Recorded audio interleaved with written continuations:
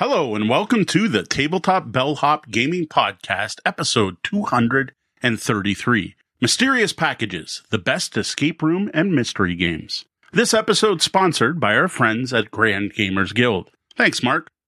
So I am Mo Tuzano, the Tabletop Bellhop, your cardboard concierge, helping you make your game nights better. With me tonight is my wife, partner, and less visible but very important part of the Tabletop Bellhop team, Deanna. Hey, folks. Now, unfortunately, Sean's day job has turned to crap lately, and his company has him staying on site, so he's not able to record tonight. So we figured we'd try something new and record an episode with just Deanna and I.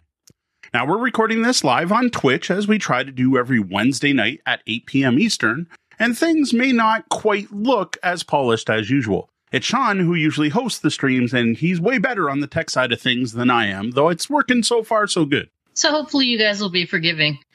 So one of the reasons I wanted to come on the show tonight is I wanted to talk about one of my favorite styles of games, which is mystery games or escape room style board games. And in general, I enjoy that type of game way more than Mo does, especially when it comes to the mystery solving side of things. So since you're not likely to hear Mo raving about such things, I wanted to share some of my favorite mystery games and also help out with tonight's featured review, which is going to be Ghost in the Machine from the Mysterious Package Company. Plus, this way I get to sneak in some of my thoughts during the tabletop segment, and we'll be talking about all the games we've been playing lately, which includes something new that is also from the Mysterious Package Company, and that's the Dimensions. It's, you probably saw Mo's photos he's been dropping on social lately. It's this giant 3D pop-up paper dollhouse. It's really nifty. So you can find links to the games we talk about tonight and more through our show notes, which you'll be able to find at tabletopbellhop.com/episode 233. That's 233, the numbers. Now, some of those links may be affiliate links, which cost you nothing to use, but may give us a small kickback. Also, some of the games we mentioned tonight will be review copies provided by publishers. Okay, we're going to start things off by stopping by the suggestion box. Welcome to the suggestion box, where we share some pertinent feedback we've received on our content lately. Here's a great comment we got over on BGG in regards to our Herb Witches expansion for the Quacks of Quedlinburg review. Stefan Hickey writes, a thorough and accurate appraisal of the Herb Witches expansion. I totally agree with all these modules deserve to be included in the base game. It offers a lot more options that expand on what's already in play. Now over 46,000 ingredient permutations, I read elsewhere. It's worth the price of admission just to get the new set of books, each offering 2 new ways to play each ingredient, plus the 2 newly added ingredients. But, as you pointed out, the extra control provided by the Herb Witches is something great that hasn't been commented on enough by others. You add in the overall spill pot and black player components, and this is a must-have expansion by my definition, meaning that I'd never want to play without it if it was available. Well, thank you for that encouraging comment, Stefan. I do appreciate the part where they noted that we called out something that hasn't been mentioned by others, and I'm always encouraged when I hear feedback like that, because to me that indicates that our longer format, more detailed reviews are worth doing. That kind of sets us apart from other people. Now, is there anything you wanted to add about Herb Witches for Quacks? Well, I agreed with Stefan because it is a must-have expansion for me. That is the expansion that made Quacks playable for me. To choosing the best moments to use your coins, it just that little bit of added strategy made the game so much more enjoyable to me. It just felt like I had more player agency. Okay, up next we have a comment from Relentless Rolento, who commented on our Endangered unboxing. They say, love this game. I grabbed the expansion as well, and it almost triples, if not more, the ways to play for the better. Really easy rules and great to play with kids or adults. Well, thanks for that, Relentless. We got a copy of the expansion. It's actually, you might be able to even see it above my shoulder over here. And as well as we actually have the Monarch Butterfly promo as well. And I am looking forward to checking those out. More so now, though, knowing how much it adds to the game. Sean and I actually did some digging on this. We're like, holy cow, there's a lot of stuff out there for this game. Not just from Grand Gamers Guild, but also fan-created stuff, which is awesome to see. Now, one of the reasons I included this comment is we just had this out at our last public play event, and it was a huge hit. I actually can't believe how well it went over. So we are getting very, very close to reviewing Endangered. Could be as quick as next week. Now, Deanna, isn't as much a hobby game fan, but I think this one actually tickled the right spot a few places. Yeah, overall, I did enjoy it. It has a cooperative game problem. It's really hard not to quarterback in this one. Yeah. Maybe it's because I was playing with my own kids. I don't know. But the theme integration is really well done, and there's a lot to enjoy. Enough to keep me coming back, even though it's cooperative. All right, that's it for the suggestion box this week. Let's keep things moving with a couple of announcements. I've got a few things I want to cover this week, starting with an apology. So last week, Sean and I talked about great kids games that are fun for adults. And this is kind of an update to a classic list we published. It was on cooperative games, but being more breadth, talking about more different types of games. And one of the other things I wanted to do was update the list, so we were only talking about things that were currently in print that people could actually get. Well, I messed up. And I swear I checked every game that day before we went live to make sure I could find a copy somewhere. Now, I don't know if I looked and I found a copy of Pitch Car. Pitch Car is the problem. I don't know if I found one copy. I happened to see the last copy available, say on Amazon or somewhere. I don't remember where I checked. Or I looked it up on Board Game Oracle and there was somewhere it was available. But it's not. You cannot get Pitch Car anywhere. To the extent I went to Eagle Griffin's website going, well, it's got to be there. Maybe it's between printings. The Pitch Car section on their site's gone. All that is left is the Loop-de-Loop, which is the final expansion they put out, and a couple little track expansions, but not even the core box expansion. Just you can get extra pieces of track and some foam rails, and that's all that's left. So it seems Pitch Car is sadly out of print now, which I am sad to see because it is a fantastic game. So take this as a heads up. If you happen to find a copy at your FLGS, pick it up now. Yeah. Because it seems the core game is already going for silly prices online. Yeah, the one copy I did find, I didn't even want to throw a link in the show notes to because it was a little ridiculous. Next up, just another reminder that we will be in Louisville, Kentucky from March 2nd until March 7th for the GAMA Expo, which we're looking forward to going to and meeting up with publishers and checking out the new hotness and networking with fellow content creators. I'm getting hyped. The Expo... GAMA Expo hype is real here in the Tuzano house. Yeah, I'm getting excited about it. It's really close now. Both Mo and myself will be there, so if you see us, be sure to come up and say hi. All right, finally, I've got one for the locals. Anyone here in Windsor, Ontario, perhaps even over the border into the Detroit area. I am pleased to announce a brand new monthly game night starting up right here in Windsor in the Walkerville area of town, in the Walkerville, the Brewery District. I'm working with Walkerville Brewery themselves to bring you brews and board games. A once-a-month game night on Thursday evenings. And these events are going to run from 5 p.m. to 9 p.m., with the first one scheduled for March 28th. Now, they're going to have food available. Specifically, I know there'll be pizza. I'm not sure exactly what else they're going to have. They will have their full tap list available with their fantastic beers and their fantastic cider, as well as non-alcoholic beverages. Now, I also know that particular night, they're going to throw a deal out because they want people to drink and game. Pitchers of draft will be on sale. I think it's $3 off, but I can't confirm that right now. Now, as usual for one of these events, I will personally be bringing a load of games. There are going to be at least 3 of us there who will be happy to teach you anything we bring. We may not all know all the games, but between all of us, we'll know all of them. And as usual, you are welcome and encouraged to bring your own games out to share them with others.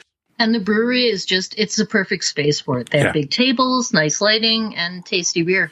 So I'm really excited about the new event. And the first one is on the Thursday at the end of March, which is the 28th. Right before the Easter holiday weekend, right? It's the day before Good Friday. So hopefully a lot of people will be able to come out. At the Tabletop Bellhop, we're here to answer your gaming or game night questions. If you've got a question for us, you can send an email to questions@tabletopbellhop.com. You can head over to the website and click on Ask the Bellhop, and you'll get a form you can fill out. Or you can hit me up on social media, where I can be found everywhere as Tabletop Bellhop, one word. Now, tonight, the question we're answering is, what are some of the best mystery and escape room style games?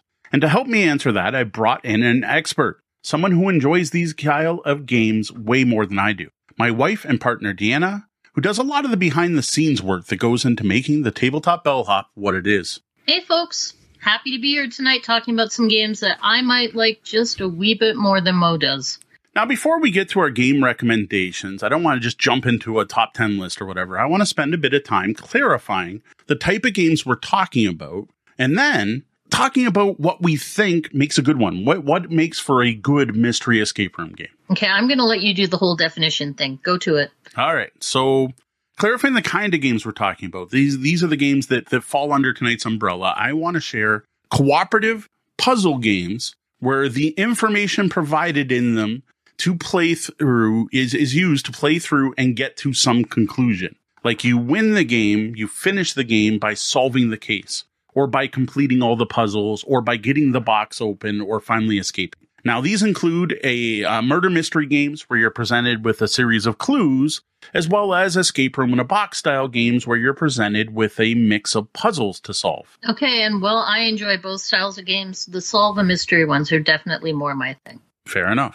Now, you're the one that really digs these style of games, as does our youngest daughter and your mother. You're the ones that like the mystery. You want a pile of evidence to sift through and corroborate things and figure out who's lying and not. Whereas our older daughter, Gwen, and I seem to enjoy more of the escape room puzzle style ones.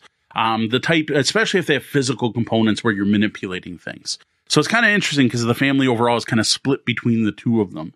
But I think there's a lot of things in common by these two types of games, which is why I grouped them together tonight. And there's some overlap as well. Many of the murder mystery games have puzzles in them, and many of the puzzle games still tell a story. So what I'd like to talk about is what we think makes for a good mystery escape room game, and I'll let you go first. Okay, so this is a personal preference thing, but I think if it's a theme or an IP that you're interested in, you're going to enjoy the game more. That's true for most games, right? So for me, I'm probably going to enjoy something that's historical or fantasy based versus modern. And then when we were doing the Coded Chronicle games, like there was the Scooby-Doo one. That was super fun because we could all buy in on it with Scooby-Doo. When we played The Shining, neither you or I had watched the movie, so Correct. It was okay. It was a playable game. Like it wasn't an unplayable experience. But it just wasn't as fun as something where we were bought into the IP. Whereas on my side, I think the most important thing in one of these type of games is there is some theme or story or IP. I don't want just a bunch of random puzzles that are not interconnected, that have nothing to do with the story or the game. And we played a couple with this. I'm not going to call out the bad ones tonight. We're going to focus on the good ones. But we played a few where it was like the puzzle took you out of the game. It's like you're following this logical path. Now go do this puzzle. It has nothing to do with it. Okay, now you get a little further. Go do another puzzle. I think it's important to have some form of theme, and it can be even better if it's IP. Yeah, and like you said, I like when it's cohesive and it's all tied together, not do a puzzle to unlock another 3 sentences of story, to do a puzzle to unlock another 2 sentences of story. Yes. It's just not as fun or immersive. Now, the next one I would call out is bits. I want cool bits. I want neat things. I want things to manipulate. And I think this applies to both types of games. Like if I'm doing an escape room game, give me tumblers, give me code wheels, give me stuff to play with, give me neat bits, especially when it's something you don't expect. Oh yeah, like the Hunt a Killer game, the Agatha Christie one. When it came in, we had the deluxe version, and it came in that giant wooden box, and it just like the game could have sucked at that point, and I was already going to be sucked in. And the game did not suck, but you have a giant box. It's wooden. It has a locked drawer that's actually locked. It's got all these neat components. You don't know how they're going. Like that just sucks you right in right at the beginning, right? So stuff like that. Even the one we're reviewing tonight, like it wasn't quite as over the top, but it's still like just the way it was presented when you open the box. There's a file case in there. Everything's in the file case. Like it just draws you into the game. I totally agree, which actually kind of gets my next point, is I want the game to be immersive. I want it to feel, especially this is more so on the crime scene style ones, is I want to feel like I'm investigating a crime. I want to feel like I'm looking at actual bits of evidence. But like that box, like I'll call it out right now. We have an unboxing video. You can go look at it. It's Agatha Christie's Mystery at the Hunter's Lodge. It's either Mystery or Murder at the Hunter's Lodge. My bad.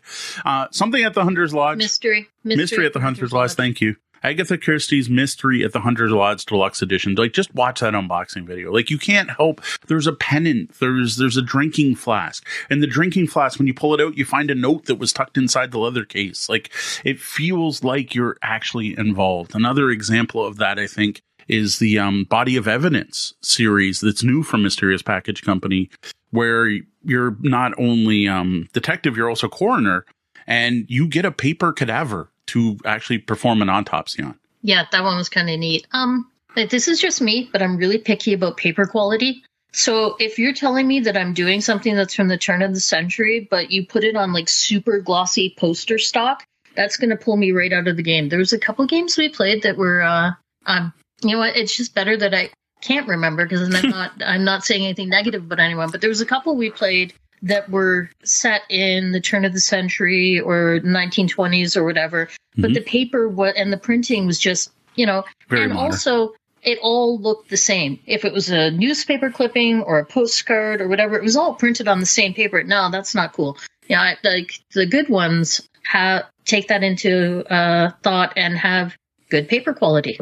Yeah, my escape room mystery game shouldn't look like it's a print and play from my own, right? HP print. It shouldn't look like I printed it out in my computer. Yeah. So good proofreading, that's a big one. If there are errors in the text, like we ran into one, and we were playing a preview, like Prototype? before the actual prototype, right? So we were playing a prototype, so I'll give them some leeway there. But there was an error in the text, and it became a red herring and sent my mom and I off on like a 45-minute quest to try and figure out something that had nothing to do with the game. Right. So, you need everything to make sense and to match within the game. And if something doesn't make sense, it had better be part of the puzzle. Yeah, this is a hard one. We've had some very negative experiences with these style of games due to mistakes. Not even necessarily just like typos, but like puzzles that don't actually work or things that don't line up, or they send you to passages in a book and it ends up one of the passages was duplicated. I remember trying to solve one game and having to flip through the book and read every passage to find the one that logically made sense to be next. Yes, I had forgotten about that. That was awful. So, and it needs to be somewhat historically accurate. Like, I don't need a PhD level history lesson here, but I don't want glaring discrepancies, right? Something that's just going to pull you right out of the game and make you go, what the heck? No, I agree. And I'm going to bring up one of our later points now because it fits in here is anachronism. If the game is all about going through mafia notes being passed to each other and set in the 1920s, don't have me Google something. Don't have me have to look something on the internet. Even having to play an audio clip just brings you out of that immersion. Don't throw in anachronism where possible. Like, I get it. Some games are app-based, and I understand it. We're going to talk about some later tonight that are set in medieval times that use apps but do a good job of it. But, like, make sure it fits. Exactly. Yeah. I find that one that can really ruin a game for me. Yeah, it just brings you out of it, right? Like, you no longer feel like you're investigating this. You now feel like you're playing a game. And again, immersion is a huge part of these games to me. And I'm getting distracted by my Facebook messages that are popping up, right? That's not what I want to do. So something else I'm looking for is accurate age guidelines. And if it's going to be gruesome, tell me about it up front. Like, that's not necessarily a bad thing, but I want to know the tone of the game going into it. I don't want to be surprised by it. Totally agree. Let you know, like, I know, give us a rating, tell us the contents. It's like we talk about with role-playing games and safety tools and session zero, like all that information for these style of games needs to be on the box or easy to find somehow, especially on the box. But if you're ordering the game online, it should be available on your website. Describe what's in here. Content warnings are important. And we're talking about this from experience. So that's why we wanted to call this one out. And one of the things I look for is a compelling story, interesting plot. We mentioned this a bit above, but we don't want just a bunch of unconnected puzzles. The puzzles need to be tied to the theme. And I'm going to pull out a negative of a game we overall have good thoughts on. When I mentioned the coroner game, well, the coroner game kind of pulls you out of it when you find like a silly match the lines puzzle is the end result once you're in the body. And I'm like, well, what the heck? Like, you're making me be a coroner, but now I'm playing connect the dots. They give you a full-on cadaver. And I mean, on the one hand, it wasn't gruesome. Yep. But it was totally family friendly. But you open it up and you have like polka dot puzzles inside. Yeah. That are abstract puzzles inside this cadaver. And I was like, that's a little jarring. And we've definitely still a good game, but that part of it broke continuity. Yes. And we played here's a good example is the Exit series of games go kind of both ways. Some have this like great overarching plot and everything. And then others are literally just turn the page, solve the next puzzle.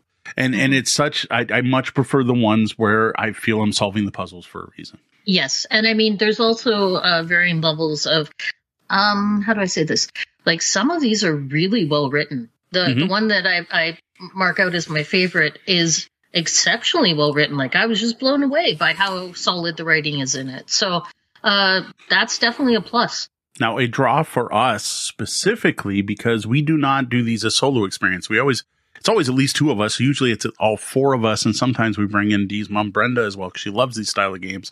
And we're playing with five of us. And sometimes Sean's there and we'll play with six. Is what I love to see in these games is a way to split the puzzles up and have people work on different parts simultaneously. And that really varies in these games. Like, some very much feel designed to work with only one person, but I much prefer it. Give multiple people different things to do. Whether that you give us multiple puzzles at once, or there's just enough different clues that everyone can be doing different parts of it. Someone can grab all the police reports while someone else looks at the witness reports. Whatever that happens to be, please give us some way for at least two people, like at least two things you can split up, if not more. And I remember a positive example of that is when we did the holiday hijinks, the Valentine's Day one. Right away, it unlocked two branching paths right off the go. So we each had our own thing to do, and that was kind of cool, right? And then we could switch off when we got stuck. Though, as Sean pointed out for that one, and I kind of agree with him, if you're going for a Valentine's date theme, it might have been more thematic to have us work on the same puzzles together. But I did appreciate that. That's true. Let's all work together apart. Yes, exactly. Length of play is important. Some are very short, some are very long, and in a shocking way. For one of the things, this should be very clearly stated at the beginning, just like content. The length of the game should be very clear. Some companies are great. They say, like, exit games are about an hour.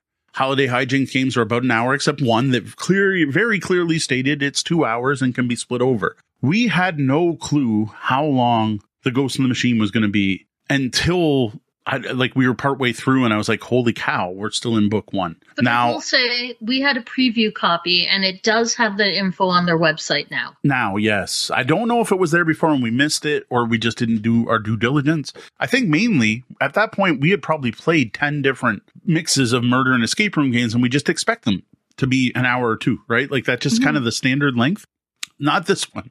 This is like 8 to 10 hours, right? Hunt a Killer was on the long side too, that Agatha Christie one. Yeah. You know what? Since they're one and dones, you can only play these games once, and then ideally you can repackage them and give them to someone else. I like when they're on the longer side. I feel like I'm getting, it's worth the price of admission. No, I agree. The length of play is nice.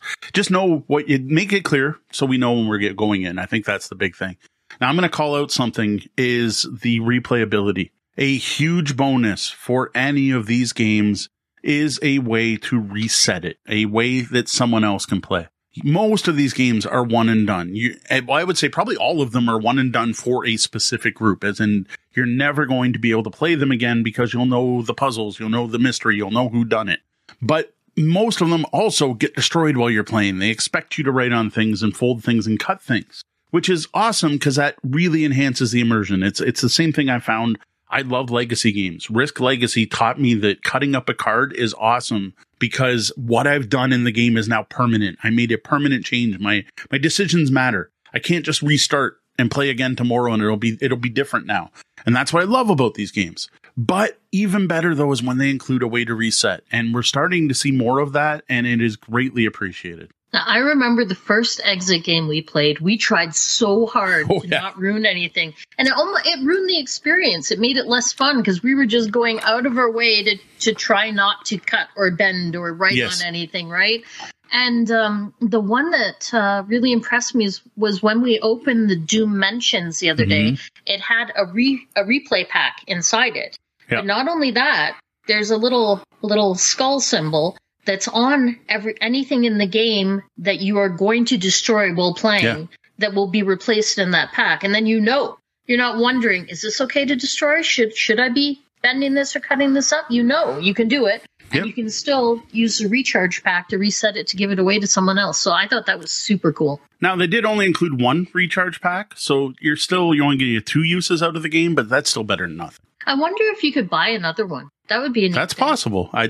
There's something to look up. I have no idea, but that would be That would be cool. Going back to length of play, if you're going to give me more than an hour, anything more than an hour, give me some way to save the game. Give me a logical break, some way to stop and come back to it later.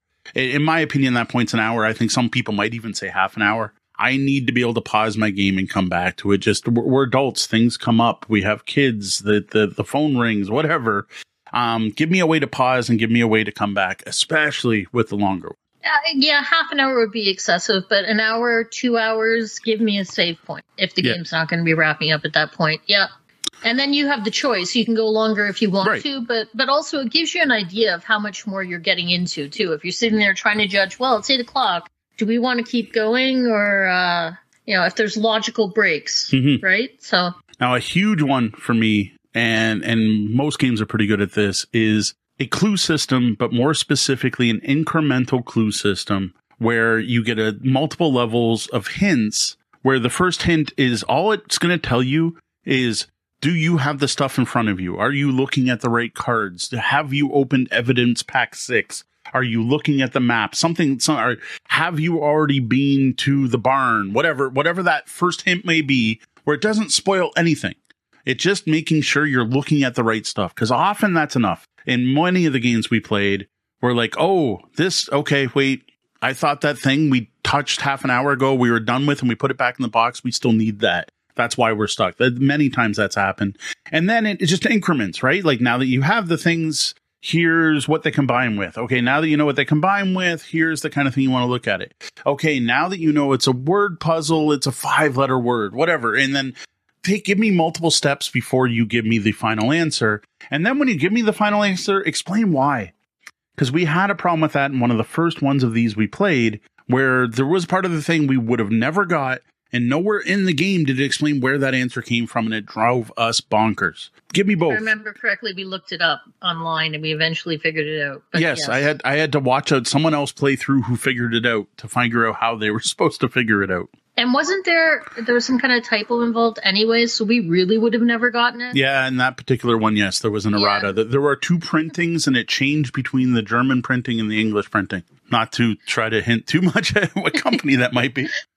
You know what? Like half the time I'm like, oh, I don't even want to see clues or hints. It just tempts me. I don't even want to know they exist. But then when you get stuck to the point that like everyone at the table is starting to get titchy and argue with each other, it is nice to be able to have something to pull up and look at. No, and I agree. And we've said this on every review we've ever done on any of these games, although I don't think it's in tonight's review.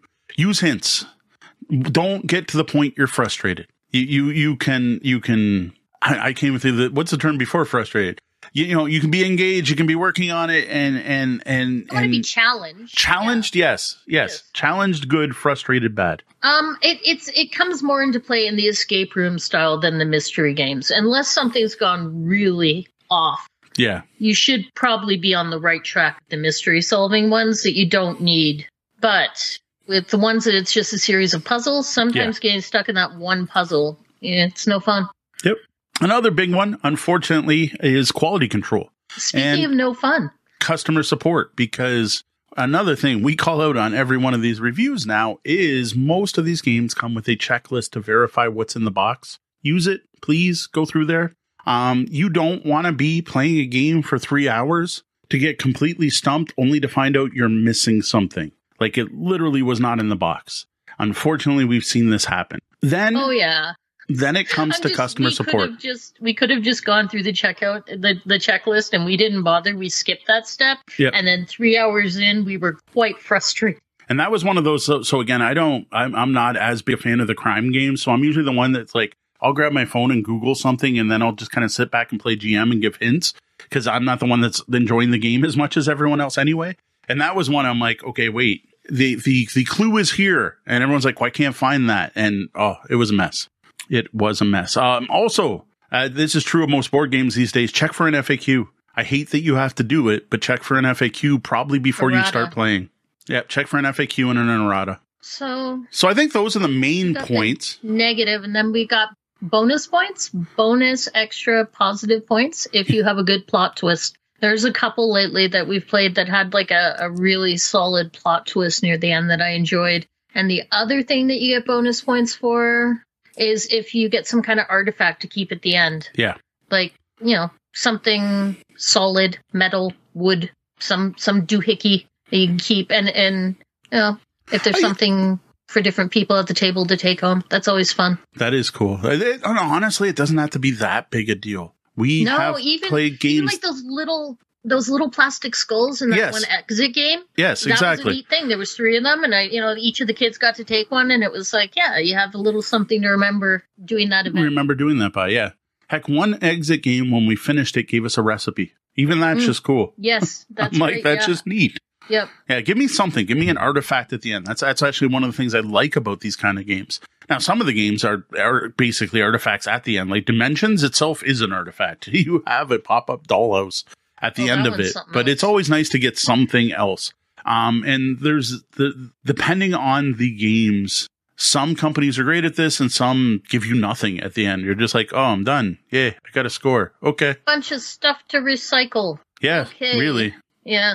All right. Now that we've shared some of our thoughts on what makes for a good escape room or mystery game, let's get on to a list of some of the best games we've played in this genre of games. Okay. Dimensions. I'm going to start with Dimensions. We're just starting to explore this one, but oh, wow. Is it ever impressive? Okay. So it's a giant pop-up paper dollhouse, and I know Mo's been sharing a lot of photos of it online lately. It's like a 2-story massive pop-up. When you open it up, all the furniture inside the dollhouse pops up. There's little books you can open and cupboards you can open all inside this thing. And I was like, wow, that right there, I'm sold. Mm-hmm. That looks so cool, and all the pictures of it online. But then when we did the unboxing, you find out it also comes with this really elaborate scrapbook journal. Yeah. And wow, we started playing it last week, and I was just so impressed with it. And it is broken into 5 chapters with easy spots to stop at.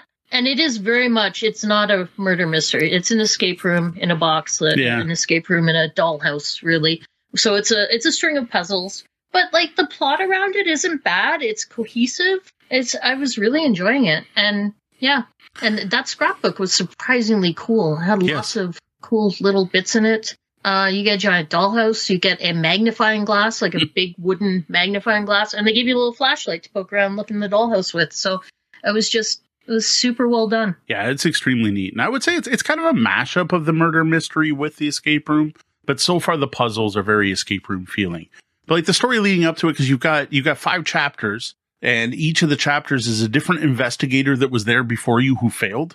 So you actually get like their notes and stuff. So it's kind of cool. It's got a lot more story than some of the escape room games we've played. So I do dig that. One of the things to watch for, though, is this is a long one, because those 5 chapters, they say each one's 1 to 2 hours. And the one we played took us about an hour and a half. But that was including like learning the game, right? Like reading through, there's a thick instruction book kind of walking it through all of it and so on. And there is a lot of playtime in this box. You're looking at like 10 hours worth of playtime, which is quite impressive. The only thing I'm going to call them out right here on this is it's really silly to start an instruction book by saying no app, no online, you don't need the internet, you're going to play this at a table together, and then have a QR code that reads you off the story. Yes. Like, so what? This game is going to be totally analog. Put your phones away. Okay, now scan this QR code. I'm like, did that was happen? it. That was like, there, you need an editor there. You got some conflicting information. It was in the wrong order, guys. All right. So my first game on this list is Scooby-Doo Escape from the Haunted Mansion, a coded chronicle game from Jay and Sen, some fantastic Canadian game designers, published by the Op. We love the Coded Chronicles series. The Coded Chronicles series is just so well done and so neat. And honestly, this is the best of that series. One of the best family game nights we've ever had with Deanna, myself, and our 2 kids was playing Scooby-Doo Escape from the Haunted Mansion. It was just that engaging. Now, the system's fascinating, where you have different characters that have numbers on them, and then you have map tiles with other numbers, and you match the character to the map tile to look up a section in a book. And each character does something different. Like Shaggy tries to eat it. Scooby tries to sniff it. I don't even remember. Velma tried to work with it, I think, use it. And every character had a different skill to use. Such a fantastic system that did a really good job capturing that kind of point and click adventure feel in board game form. And I got to say, the kids just devoured doing silly things, having Shaggy try to eat and lick everything. Yeah, it blew me away how much it captured that point and click in a board game, and I was so enamored with the mechanics when we first got into it, and I was so excited at the entire concept of the Coded Chronicle games, and then it was just so much fun. It was definitely one of the best game nights we've ever had as a family. Yeah. The kids were just giggling, and we also solved a mystery, but they were going around and having, characters do silly things and interact in silly ways. And the theming was on point. It was very Scooby-Doo. Mm-hmm. And our kids aren't big Scooby fans, so even with them not really knowing the IP, they still had an awesome time with it. And it is just, that game is a 10 out of 10. It's just super fun. Yep. The next one on our list, number 3, is Hidden Games Crime Scene Case Number 1, the Maplebrook case. So that's the Canadian version, and I think it's neat that they localized it. It's still the same game. It's not called the Maplebrook case in the States, and I don't remember what it is called, but they localized it, so I thought that was cool. And for a modern setting, I actually really enjoyed this one. You do need internet access, and there were parts where you even listened to audio recordings, but it didn't take you out of the story. It felt appropriate because you were doing a police procedural, right? So that it wasn't as weird as if I'm doing something turn of the century and they're telling me to pull up a sound file. And I just loved the sheer number of paper clippings and case files and photos and how it was all there to look through. And we took over my mom's entire dining room table. It looked like we were having some kind of just crazy escapade. And it was easy to split up because there was so much to look at, and it was super fun. So the U.S. version is called the New Haven case. And what they call this is a realistic crime scene game. And I got to agree, it's you get a manila envelope and you crack it open and it's basically, we're stumped. Here you go, detective, see what you can figure out. And I thought that was extremely well done. And like Tiana, what I was really impressed by was how much stuff you got, how organized that stuff was, and just the quality. Here was one where the papers were all different. The newspaper was on newsprint and the postcards were postcards and there were Polaroids, and it was like a Polaroid. It obviously wasn't a real Polaroid, but it was really close. It felt like a Polaroid. And what I really loved about this one is they gave you one tool, because a big part about this game was looking at witness statements and the timing things happened. And they actually gave you a day planner, like a calendar, that they fully expect you to write on. And that's where you make your notes on. And that just worked really well to tie everything together. I thought that was a fantastic prop and tool to include in the game. Yeah, so everyone at the table could make their own notes, and then we were just pulling it all together on this calendar. It was really cool. And I think, off the top of my head, that the MSRP was really reasonable on those two. For a cheaper game, I was just super impressed with them. It looks like $25 US. See, I thought it was $19.95, but you know what? I might be thinking of 5 years ago, too. We played that one a while ago. Yeah, we did play that one a while ago. All right, my next one is another Coded Chronicles game, because like I said, I loved the series, and that is The Goonies Escape with One-Eyed Willie's Rich Stuff. I thought Scooby-Doo was better. I got to say, we don't always present these lists in order, but I will say Scooby's better, but I really enjoyed The Goonies. Now, when we did sit down to play this, we did the good parent thing and sat down and watched The Goonies with the kids, so they at least knew what was going on. But I don't think they had the attachment to the Goonies. It just wasn't that big a deal. And I got to say, growing up, living in Windsor, and the threat being that the kids are going to move to Detroit just had a personal impact, I think, on people in this area that may not have other people watching the Goonies around the world. So this was one of my favorite movies, and I got to play it in board game form. And that is where they nailed it. This is where Sen and Chris just blew it away. Is they worked with some of the original people, and I don't remember what film company produces the Goonies, but they made it part of the movie. It's basically, it could be cut scenes that didn't make it in the film and you played through them. I love the way that this let me experience The Goonies, a movie I grew up loving, in a new way, and made me feel like I was part of that plot. That was awesome. And it just felt like it was adding to the story, and it was really well done. The writing was great, and it just felt like it was very on point, very on theme. And I loved the Coded Chronicles system mechanically, so I was super excited to have another game to play in the series. But I really preferred the Scooby-Doo one a lot. Yeah. I liked the way that the stuff was broken up into the envelopes for the Goonies. There were parts that felt fiddly to me. I didn't like the way the map laid out, and it progressed in weird ways, and it took up a lot of table space. And I remember because we didn't know, for example, that it was going to just suddenly keep building off to the left, and then we have to slide it around the table, and then it would build off the other side. We have to slide it around the table again. So I don't know. It's just fiddly, and I didn't like it as much as Scooby. Yeah, I remember one puzzle with a bridge and a rope that was not well designed, or we just didn't get it. Other than that, like I said, I enjoyed that one. I just think you liked it better than I did. Like, it wasn't bad by a long shot, but fair. Not as solid as Scooby. So we're on to number 5, and that's Body of Evidence Best Served Cold, which is also from the Mysterious Package Company. And this game is pretty darn unique. Yeah. You actually get a giant paper cadaver that you just fold out. When you open it, first thing you see is a toe tag. You know, and somehow this is not at all gruesome, despite the fact that there is a almost life-size cadaver. You do actually dissect by opening it in a special way, and you play the coroner as well as the detective in the game.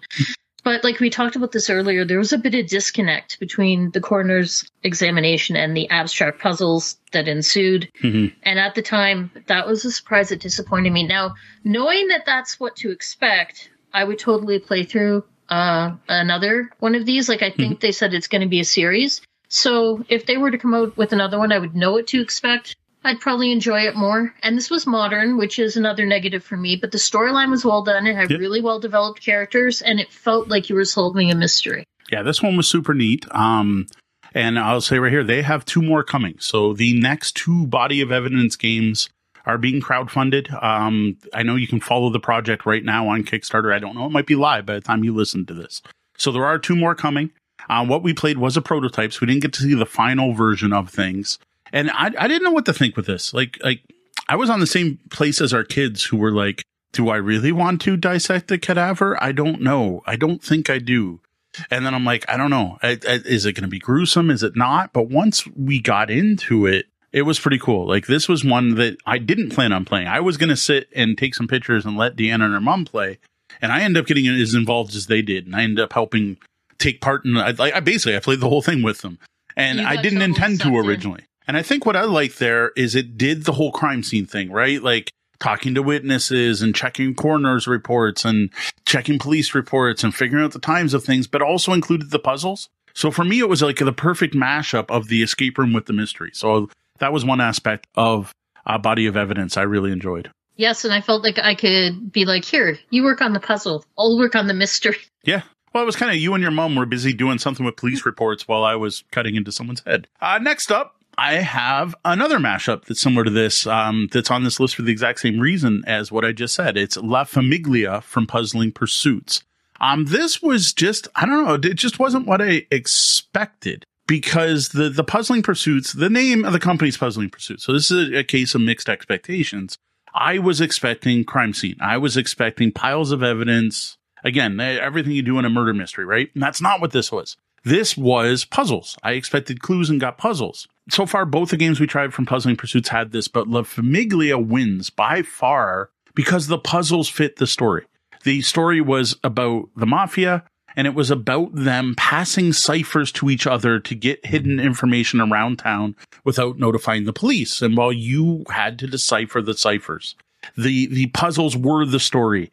And it felt like you were deciphering mafia ciphers, and that was fascinating. I really enjoyed La Famiglia.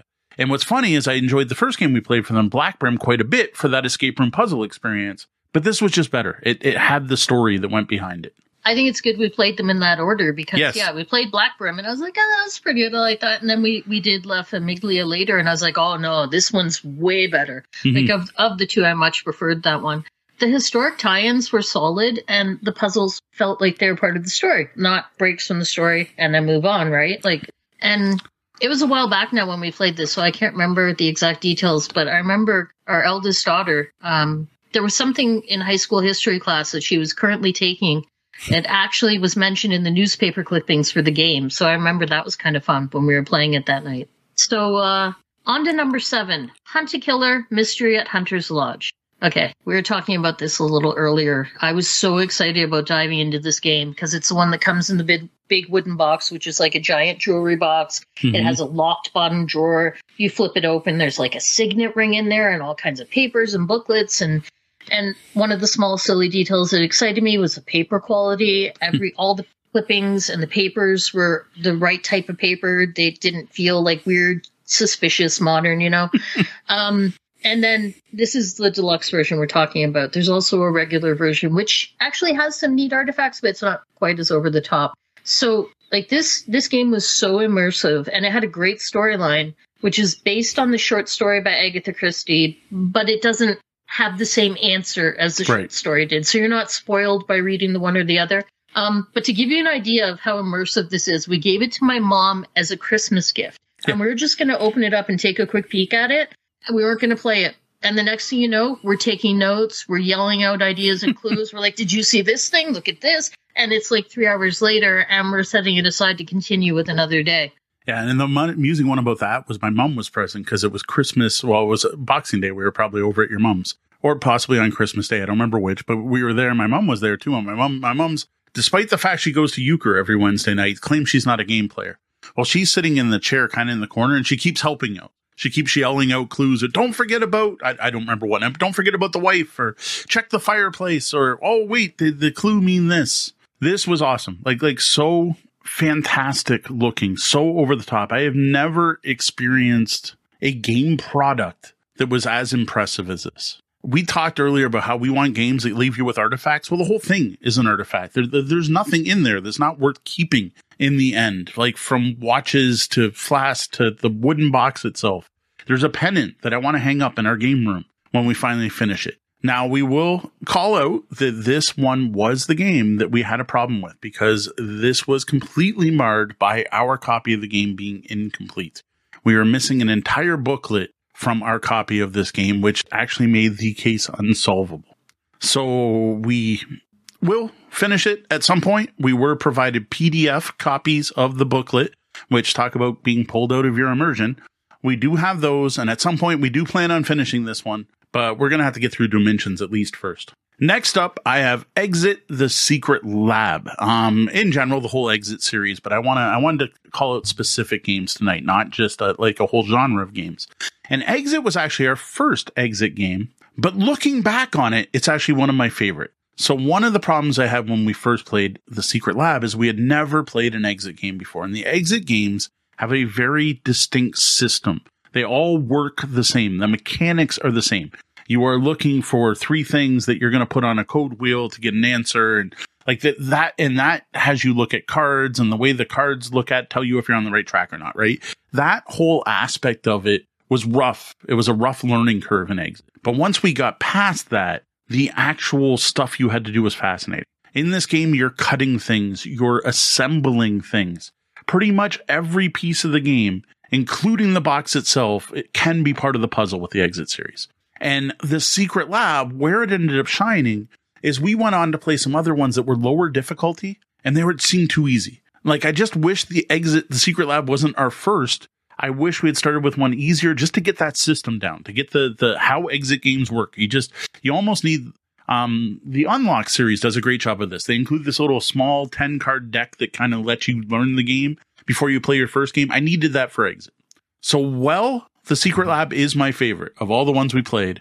I recommend the Haunted Roller Coaster as your first one because it's fun. It's got a silly, spooky Halloween theme, but it's more linear and does a great job of introducing the Exit series and how it works. Yeah, and I remember the kids really enjoyed when we did the Haunted Roller Coaster one. Yeah. My personal favorite is the Catacombs of Horror. I like that it's set in the catacombs under Paris. It's double length. It's actually a 2-part, or you can play it in one night if you're ambitious. It had some really neat components, these little plastic skulls, and there was an actual candle, and there's just some really neat stuff going on in this one. And I liked that it was a little longer and more meaty, because sometimes the Exit games feel, if we finish them in 50 minutes, I'm like, okay, now what? Like it doesn't feel like quite enough for me. Yeah, I agree. So number 9 on the list is Chronicles of Crime 1400. Now you're solving mysteries, which I like. You need an app to play, and you travel to different places and you interact with and question the suspects via the app. And there's a VR component. And I have to say, when I first heard about that, all of that sounded awful. Like it just sounded gimmicky and And it's in the 1400s, but you're using an app and VR, and like that sounds jarring, you know. But then we played it, and I loved it. It was one of my favorite games. I super enjoyed it because the app is not. It's definitely a very integral part of the game. There's no other way that they could have technically done that game, because time passes as you're playing the game, and what order you go. And I don't mean it's not like counting your every second, but what order you talk to folks in matters. It takes time to travel from one spot to another on the map that you're on. It's very intricate and very neat. And I really enjoyed the time period and the setting. And yeah, it was just super cool. I want to get back to the table, but Mo didn't really care for it. Yeah, and honestly, I don't even know what it was I didn't like about this. Like the system's very well done. I had more of a problem with the immersion system, like the whole scanning QR codes, because it's all QR code based. So like if you're talking to a person and you want to ask them about an item in your inventory, you scan the item card. And then if you want to move to a different spot, you scan it. I don't know. Then there's a whole thing where you have VR glasses where you literally hold your phone up and, you know, look around, and you do that. And I'm like, it's neat. I'm looking around a crime scene. But like while you're doing that, you're just shouting out what you see to the other players, and they're shuffling through an item deck as quick as they can, trying to pull out the ones you said. Like, to me, like, it's neat. It's very cool. It's well done. Maybe if it was modern, like the original Chronicles of Crime is a modern crime series, maybe it wouldn't have bothered me as much. But something about playing a medieval period where you're like a psychic with a dog, having to do all this just took me right out of it. And that is a thing. Like the VR part was the only part that made it not ideal for playing with multiple people. Right. Because I don't want to be the only one at the table, because I want other insight and other brains at the table. But once you're looking around and trying to spot things through VR, like only one of you can do that at a time. And with the kids are like, I want to do it. No, I want no. I don't know. It was interesting. We really should go back to it. I should give it another shot. Like some of the stuff is so fantastic. And like this is what I liked in this game is you could ask the wrong question, which is something you don't get from we just have piles of paper evidence to read. Like you're interviewing people, but you're just reading things. This let you, like we messed up one case because we asked someone in the story the wrong question and they got mad, and that shut down a whole section of the game.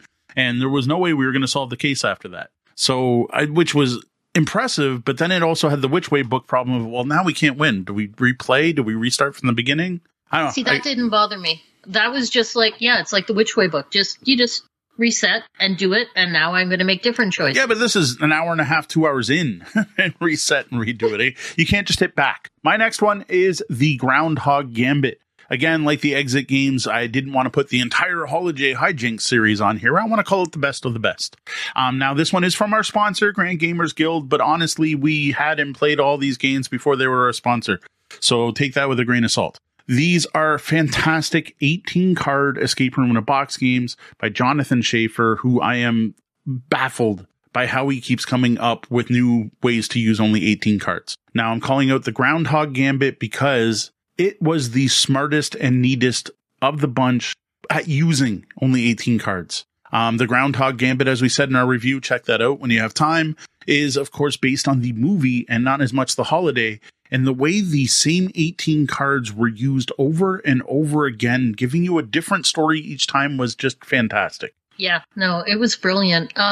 Overall, I really dig the Holiday Hijinks games and how they managed to fit like an entire escape room in a box style game into 18 cards. And you get, an hour of play out of this little thing like this, right? And Groundhog Gambit, definitely my favorite of the bunch. And again, I liked it because it was longer. It had a 2-hour playtime versus the 1 hour for the rest of the games in the series that we tried. And like the way the cards were used and then reused and then reused, it was brilliant. Yeah. Okay. Normally these lists aren't in any particular order, but I did save the best for last. The Ghost in the Machine from Mysterious Package Company is my favorite of the bunch. I haven't finished Doom Mentions yet. I may change my mind, but it's unlikely because that's more escape room and this is more murder mystery. The storyline's great. It's just the writing's fantastic. It's a super engaging experience. And while it isn't quite as over the top as that giant wooden box from Hunter Killer, it's got really cool table presence. Like when you first get it, you open the box and inside there's this like, it's plasticky when you touch it, but it looks like a leather file folder. And you open that and the whole game's in there, and it's got all these neat physical bits, and it's immersive. I was really impressed with the way the game mechanics worked, which was a combination of like a Which Way book system with some sleuthing and puzzle solving. And yeah, it's just one of the most fun things I've done. Oh, and it's super long. We played it for like four nights, long. I think. So we got a lot of enjoyment out of it. All right, we are going to be reviewing this one in detail later, The Ghost in the Machine from Mysterious Patches Company. So I'm going to save my thoughts for our review. Now, what I do want to do before we go and move on to the next section is call out 2 honorable mentions. Now, the first one I'm going to call out, because I don't know where else I would talk about these, is Escape Welt's line of what they call escape room boxes. These are escape the room in your home or something is their marketing. Their English is not their first language. Their marketing is somewhat questionable at times. They're English. But these are high-end wooden puzzle boxes featuring multi-step puzzles of various difficulty. They get them open. They look fantastic. And I've got to say, they make some of the coolest gift boxes you can ever give someone else. Now, while each box has a pretty ridiculous story attached to it, I would kind of throw that out the window and ignore the fact that you're supposedly getting the feel of exploring an ancient pyramid. No, it's just a wooden box you have to solve. These are honestly almost more desktop toys than games, which is why I did not put them on the main list. Yeah, they're beautiful, and I think they're neat, like particularly if you pop them open and put something inside and use it as a gift box. But if you think you're going to have a group of people sit around a table and work on one of these boxes together, that is not happening. No. Like, this is really more of a solo experience. I know with our first one, we did try that. We're like, we'll all work on it together. We're like, no, we'll just pass it around and get frustrated. Yes. I don't know about solo experience because I don't think any of us on our own has gotten a box open. It's always been you fiddle with it for a bit, then someone else fiddles with it for a bit, and maybe figures out the next part, then someone else fiddles with it. But yeah, it's not something you can all do together. Finally, I have Fighting Fantasy Adventures from Martin Wallace based on the classic game books. Now, we've only played a prototype. This did fund on GameFound, but hasn't actually been published yet. So we can't really say go out and grab it or anything yet, and that, for one, put it off the main list. Now, this felt like playing a Which Way book, especially when we confirmed that you can die by going the wrong way, and yes, you're just supposed to start over like you would in a Which Way book when you die, and play through a second time knowing where you went wrong. So I wanted to call this series out. Now, Deanna doesn't necessarily agree with me that these are count as puzzle games, but I don't know. It's got that Which Way feel. To me, it feels quite a bit like Ghost in the Machine and a few of the other games tonight, the Coded Chronicles. I think there's some overlap there, but I know she doesn't agree with me. We argued about this earlier. It's a Which Way book. It's a super fun Which Way book. It totally captures the feel of the books it's based on, but it is not a mystery game or a puzzle game. I don't know. The puzzle was you had to go in and find 3 coins and then put them in the chest in the right order. How is that not a puzzle? No. The puzzle is not remembering which parts of the story I want to revisit when I go back and die. I don't know.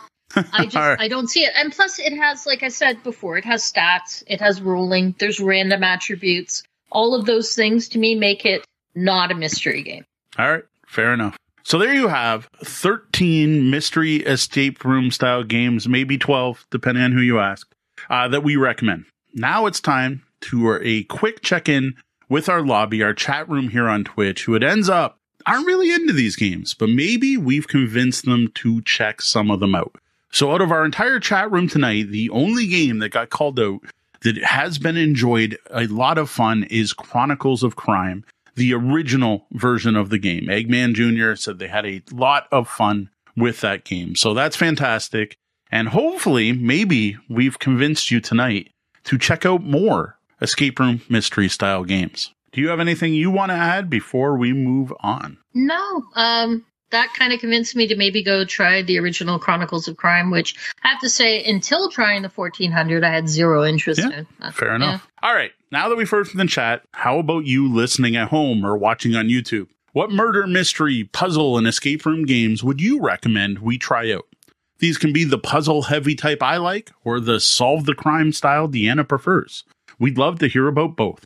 Let us know by commenting, sending an email off to mo@tabletopbellhop.com, or hitting me up on social media where I can be found everywhere as Tabletop Bellhop, one word. Or if you want to yell at me about something, you can find me at Deanna@tabletopbellhop.com. And now, a word about our sponsor, Grand Gamers Guild. We've been a big fan of their games for quite a while now. Now, we originally discovered them through the abstract strategy game Gorinto, which I actually had the pleasure of playing a early prototype copy. And I actually had some feedback back then that got it included in the game, which is pretty awesome. But we still love Gorinto, and we still love Grand Gamers Guild's games. Like, since then, we have played a number of their games. The Holiday Hijinks series we called out earlier today are by Grand Gamers Guild. And now, since we've got Deanna here, I thought it would be worth getting her thoughts on their games. So what are your favorite games from Grand Gamers Guild? I mean, Gorinto, of course, but I think you've talked about that one enough on the show. I really dig Chiseled.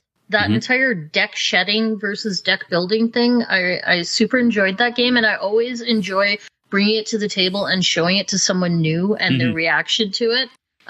So I found that one fascinating. And I think Aldabas, it's got a subtitle, The Doors of Cartagena. It doesn't get as much love as it deserves. That game is super fun, even though I don't care for the vaults. You have to jury rig something there. But aside from that, that game is so good. And I've really been digging the Artemis Project, and I can't wait to dive into the expansion for that one. All right, now, if any of these sound great to you, you can pick them up direct from Grand Gamers Guild, grandgamersguild.com, all one word, where you can use our exclusive code BELLHOP, that's BELLHOP, to save 10%. While there, be sure to subscribe to their newsletter, keep up with their latest news and releases, because I know they have some big things coming for 2024.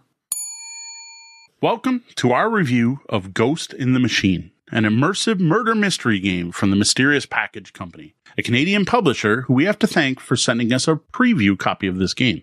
The Ghost in the Machine, originally called London Gothic, The Ghost in the Machine, which for some reason they dropped the London Gothic thing, was originally published in 2022 and got a second printing in 2023, and as of right now is currently between printings with a new version due out sometime this year.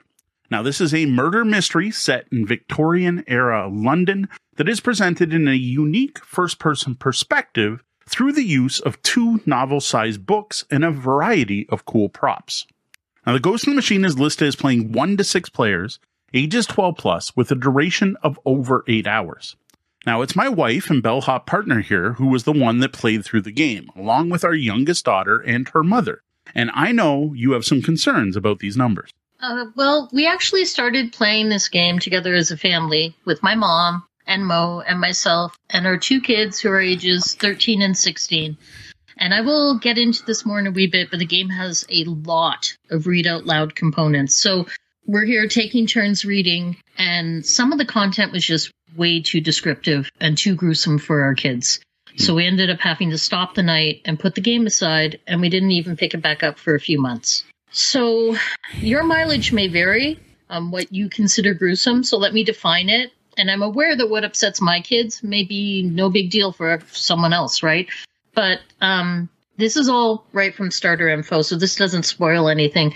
The murder mystery you're solving in this game involves 2 fellows who fell or perhaps were pushed into a giant piece of machinery in a cotton mill circa 1896.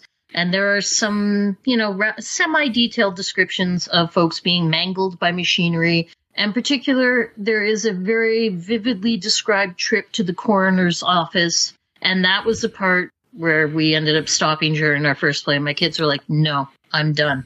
And there is right at the end of that passage in the book, there's a line drawing. It's not graphic at all, of a severed limb. It's just a black and white line drawing of a severed limb sitting in a coroner's tray.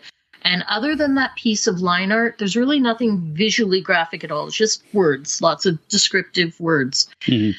So a while later, we went back to the game, and I took on the role of reading the text, and then I was just skipping over anything that was too graphic or violent. And despite the fact that I promised to skip over anything gross, our eldest kid sat it out. She wanted nothing at all to do with this game. And the 13-year-old very much wanted to know what was going to happen next. So we started playing again. We're playing, and it's a really long game that we ended up breaking into 3 or 4 sessions. And partway along, she said some of the themes are a bit much, and I would actually have preferred not to have played this. But I don't want to quit now, because I need to know what's going to happen in the story. So the themes that she found upsetting were, okay, this is a historic piece. It's set in London of 1896, right? So we're talking about child labor. There's some very young children who are not necessarily being cared for in a very nice manner. And they described the corpse of a child at one point in the story.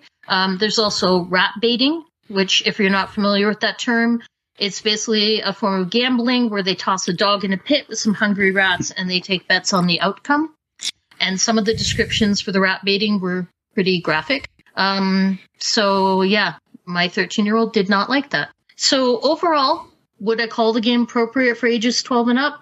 It depends on the child, but I think maybe a slightly higher number would have been more appropriate. Yeah, some of the descriptions in this were over the top, and you're looking at violence against children and violence against animals, which is instantly going to turn some people off. So fair warning on this one. No, we're not going to get into that detail or any of that in this review whatsoever. Now, I will say we didn't see this coming in, but we did have a prototype copy of this shipped to us. Checking out Mysterious Package Company's website, they have gotten way more detailed about what to expect. There are actual paragraphs on their website talking about who this is appropriate for, and which talks about things like child labor and does give you a better heads up on who this game is for. Here we thought we were getting a family-friendly murder mystery game, and it wasn't nearly as family-friendly as we thought. Now, the way Ghost in the Machine is designed, what it is a package that shows up that kind of looks like it was sent to you by people in the game, right? Like the experience starts right with the shipping package. And then what's inside just carries on this theme, and it's super cool and impressive. Now, you can get a spoiler-free look at this through our Ghost in the Machines unboxing video on YouTube, and I got to say, it's just fantastic. You can see my reaction as I open up the stuff. Now, what do you think of like the impact this had when you first open it up? Oh, it was so much fun to open, and it just immediately got everyone's attention at the table. We were all drawn into it. It comes in a plain brown cardboard box, which is, I think it's got like a couple stamps on it. Like you said, it's marked confidential. And when you flip it open, there's this neat, like it's plasticky when you touch it, but it looks like leather. It's a file folder. And when you open that up, and you have to like undo the threads and open it up, and inside there is the game. There's bunches of all these little brown paper bags that are stamped and labeled as your evidence packages. And there's a newspaper clipping. And there's a little pamphlet book that's your London directory. And then there's 2 penny novels. And just the whole thing is just super fun to open and check out. And it's very evocative of the time period. So you're immediately, called into the game. Okay. So what is the setting here? We kind of mentioned it a bit already, but what is this game going to be about? So it's set in London in the 1890s. And as I mentioned earlier, there's a murder in a cotton mill. And you're taking on the role of a private detective who's taking on the case as a favor for a friend. Now, the way you actually play through this game is to open up the case, right? Dump everything out. Then you're going to find some instructions that tell you how to play, right? That's how you get started. Now, the one thing the instructions are going to call you out to do, and I strongly recommend you do this, is make sure you have everything. It gives you a checklist.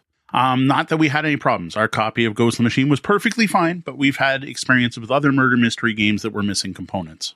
Yes, as I know from other games when we've run into this issue, getting a couple of hours in and realizing something is missing is no fun. So Check off the list. Now, the 2 key items in this case at the start of the game are the 2 novel-sized books. Like, I can't stress that these are thick. They're little pocket books, right? The game is split over 2 parts, with each part using a different book. You start the game by finding book 1 and reading it like a novel. Eventually, you'll be presented with different choices. We'll send you to different sections of the book, which way style. So there's a couple of things going on with the books. You've got this thin booklet that is the Business and Residential London Directory for 1896. And if you want to follow a lead, you might look someone up by their name in that directory. And then next to that name, there'll be a 3-digit code. And then you've got those 2 thick novels Mo was describing, they're Which Way books. There's part 1 and 2. So that 3-digit code will represent a numbered section in the book. And then to visit that person, you go there and read that section of the book. And you can think of it as if each numbered section of the book represents a location that you're visiting. Right. And then once you're at a location, you might end that reading that section of the book with a which way like decision. Or, it might say, okay, if you want to do this, then go to page blah, blah, blah. And if you want to do something else, go to this page. Or you might just read the section and it ends there.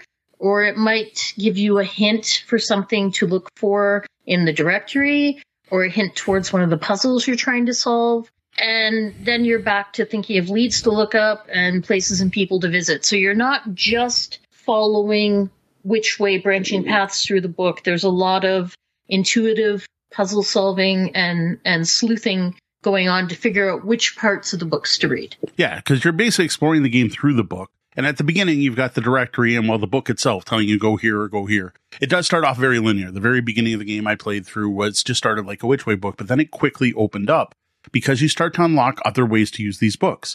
Like there's the directory. On later, you're going to unlock a map of London or a set of warehouse blueprints. Well, you have to visit a spot on the map. You look up the entry in the book. All of this really leads to a fascinating and well done open world feel where you feel like you can explore things at the pace you want and in the order you want. Yeah, it ends up being really intuitive, and it feels like you're really just exploring an open world and figuring out things on your own instead of being led down a linear pathway. Yeah, and in a brilliant bit of design, some of the passages may direct you to different places based on what you've done. So, for example, I clearly remember early in the game, you went to visit a specific woman, and it said, "Do you have your hat? And if you do, go to this section. Otherwise, keep reading." Yeah, the book will say something vague like, if a child sent you here, go to this other number. Otherwise, come on in, which will allow you to visit the same locations at different points in the storyline. And the vague statements will make sense when the time comes, but they won't spoil the story at all prematurely. Yep. Now, as you go, you're going to be instructed to open various sealed envelopes, which will unlock more clues, more evidence, and one of the coolest bit, little tchotchkes, right? Like little artifacts, neat things you get to kind of hold on to. Now, I don't go thinking this is just a game about reading. Like, you are going to have to take notes. You're going to have to pay attention to what's in those passages. You're going to have to use the various things in the envelopes and the various pieces of evidence to solve puzzles. And you're going to have to use deduction to figure out where to go next. And I got to say, the game does some really clever things with numbers, making it so that it's just much more than just reading through a which way book. Yeah, it is so much more than just a which way story. There are puzzles and riddles to solve, and there's tons of sleuthing to be done. You have to take detailed notes, like very detailed notes, and pay attention. And of all the various mystery games I've played, this is the one that had me digging back through our notes the most often. Now, one big advantage of this book-driven system is that you can basically stop and save your game or stop at any point. Like, stopping and starting is really just finish reading a passage, throw a bookmark in the book, or write down where you stopped and put everything back in the case. Though, again, we're going to stress the fact, keep good notes, because when you come back, you want to make sure you can remember where you were and where you were headed to. Yeah, saving the game is super easy, and I really appreciated that. We ended up breaking it into several sessions. It is designed, when you read the instructions of the game, that says, please play this in at least 2 sittings. It's got a very logical breakpoint between book 1 and book 2. But I have to give you a warning that you don't want to go too long between playing, because there are a lot of small details and clues, and you just meet tons of different characters. There's lots of stuff to remember, and you need to keep things fresh in your mind. We picked it back up at one point after not playing for a couple weeks, and we were both just, my mom and I, we were somewhat, running things a bit more than my kid was. We were just both spinning our wheels trying to figure out where we had left off. Now, finally, as far as like how the game plays, I do want to call out something that I think is very important. And it was one of the things I most wanted to know about going into this. You can make bad choices and wrong decisions while playing Ghost in the Machine. You can lose this game. The choices you make do matter. It's not just following the path. Yeah, you can reach a dead end, quite literally. And the game instructs you to just back it up, rethink your choices, make a different choice, and keep going. And so it kind of comes with its own put your thumb on the last page, just in case things go wrong. Now, another thing that's featured here, like any good mystery game, is a full graduated hint system. but you won't find this in the box, which I found that a little disappointing, having seen the same company do something similar in other products. The only way you can find this is online. It's part of the Mysterious Package Company website. There's nothing in the product to help you out. Now, as someone outside the system, I was the one. I wasn't playing all the games. I didn't take part in every session. I even missed the end of it. But as someone who was outside, I went through this hint system to kind of help them out while they were playing. And it was really good at just giving you a little bit of information at a time. It does a really good job of not spoiling things until you want it to. And it even explains the final solutions when you get there. So it's like, this is how you should have got to this point. Now, from what I remember, the only time your group actually needed it was that time when you took an extended 2 or 3 weeks off and you needed to be reminded of something you already knew. It was someone you had talked to who presented a piece of evidence you couldn't remember who it was. So thankfully, with me not being intimately involved with it, I was able to check that out on the clue system and just go, okay, the person's name was this. Yeah, I was certain we were going to remember things that ended up forgotten, and more notes should have been made. Yes. If I remember correctly, there was something else we got stuck up on, but it was in the errata, and we did have a prototype copy for this. So that is something else you will find on the Mysterious Package Company webpage. There is an errata for this game that's up there, and they have pointed out that they are fixing all these problems as they find them in the later printings. So at this point, if you get the newest printing of the game, which should be coming this year, you shouldn't have to worry about this, but it is worth checking that errata. Overall, from my point of view, from the outside, as someone who plays a lot of board games and who's still fairly new to murder mystery style games and escape room games, I thought Ghost in the Machine was brilliantly designed. I loved the different ways the game had you putting numbers together to get you to different places, the way things progressed in the game, and that whole system for, like, do you have your hat? Do you have your coat? Like, so it knew you were here later. And that's actually a big part that the second book did, because you have some of the same numbers in there, but now that you're in the second half, it knows that time has progressed and what's changed in the world. It did a fantastic job of feeling realistic. It felt like time was passing. And I just thought it was really neatly done, the various ways they had you get to sections in the book. Yeah, it was really clever. And even just looking folks up in the directory, it was not always as straightforward as that could sound, because you have to figure out someone's full name. You have to figure out the name of the location. Yeah, we went to a pub, but like, which pub? What part of the city are we in? All of this stuff. It was super fun. I remember there being similar names as well as multiple family names that were same, and you didn't know which one to go to. And if you went to the wrong one, that could lead to bad things. Yeah, I for the bits that I heard of the story, it sounded fantastic. It was engaging. The language used might take a bit to get used to. It definitely is going for an 1830s, whatever it is, late 1800s vibe. The overall description of everything. The writer of this is very descriptive. To me, it felt like the Lord of the Rings of the mystery novels, with the amount of different ways dust particles were described.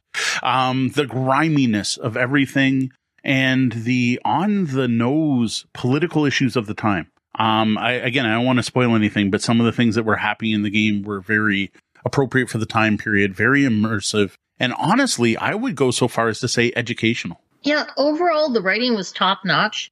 It's part of what set this game apart from all the other various mystery games we've played for me. It's just phenomenal writing, believable motivations, solid and consistent characterizations, and tons of vivid characters described in the game. And yeah, playing the game led to some interesting conversations with our one kid about the history of the child labor laws, which actually ended up being like some really interesting, teachable conversations that I really enjoyed. So as for things to watch out for, the biggest one, of course, is the one we already called out, which is the tone of the game, the graphic descriptions, the horrific things that happen in the games, the way some of the characters are treated. This game does not pull punches. The story is not nice. This is not a feel good story. We'll put it that way. Another thing to watch for, we already called this out, is watch for errors. Our copy of the game did have a few. Check the errata. Go online. Make sure you know what needs to be fixed. We had an entire paragraph that just cut off. If I remember correctly, that didn't lead to any, like, there was no missed clue. If I remember, there was nothing wrong with our copy that would break anything. The game was playable, but there were some like cut off sentences that just didn't quite make sense. You played through it, not me. Was there anything that literally was like game breaking? I don't think there was. No, used the wrong, like they used an inconsistent first name for one character. Like they'd obviously decided to change, but it was just in the newspaper, they had one first name, and everywhere else in the story, they had a different first name. Okay. And I think, I said we had the prototype copy, so I'll cut them some slack there. I'm going to assume that was fixed. Fair enough. We've called this out already too, but time between sessions and forgetting things. Take lots of notes. That's the best I can say. Is take lots and lots of notes, even though you think you're going to remember it, you might not. Another thing I would call out, just because the chat room mentioned this, so we are recording this on Twitch. Eggman Jr. in the chat room called out the price of these games. For one and done games, they are a bit pricey, and I can't disagree with that. This is a high quality product though. Like, you get a lot of cool things, the component quality, what's in the package. Honestly, like, it's hard to say, but I would say it's worth it, but that's going to depend on your personal budget for board gaming.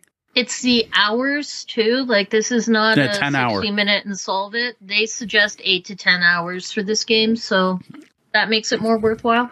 Yeah, if you look at the cost of exit games that play an hour each, you would need 10 of them to get to the same amount of gameplay. So that is a good consideration. Now, a question I have for you, and I'm pretty sure I know the answer to this. Nothing was destroyed while we played this, correct? No, nothing was destroyed. The evidence bags were all opened. Yep. But if you wanted to just reseal them in some paper bags and label them, A, B, C, D, that's it. The only thing is that we tore open the evidence bags. And we didn't tear them. We just we tore the stickers to get them open. Yes, they are no longer sealed. Yeah, so to this one is replayable. Again, not replayable by the same group because you'll know the answer. You'll know who done it. But yeah, these are replayable. Now, the directory they give you, they suggest that that's also your notebook, and there's at the back of the directory, it lists some contacts, which you do use as leads, and then there's some blank pages there for you to write on, but we didn't actually write in it. Yeah, we didn't. I guess if you wrote in it. Yeah, fair. One thing I do want to call out is there is a lot of reading in this. A lot. It is, you are reading through 2 novels to get to the end of this. And because of that, to me, it felt more like a single player experience. Now, again, I wasn't the one playing. I was kind of sitting on the sidelines. I'd watched them play for a while. Or, I was off in a corner playing a solo game. Or at one point I played some Taiko Drum Master.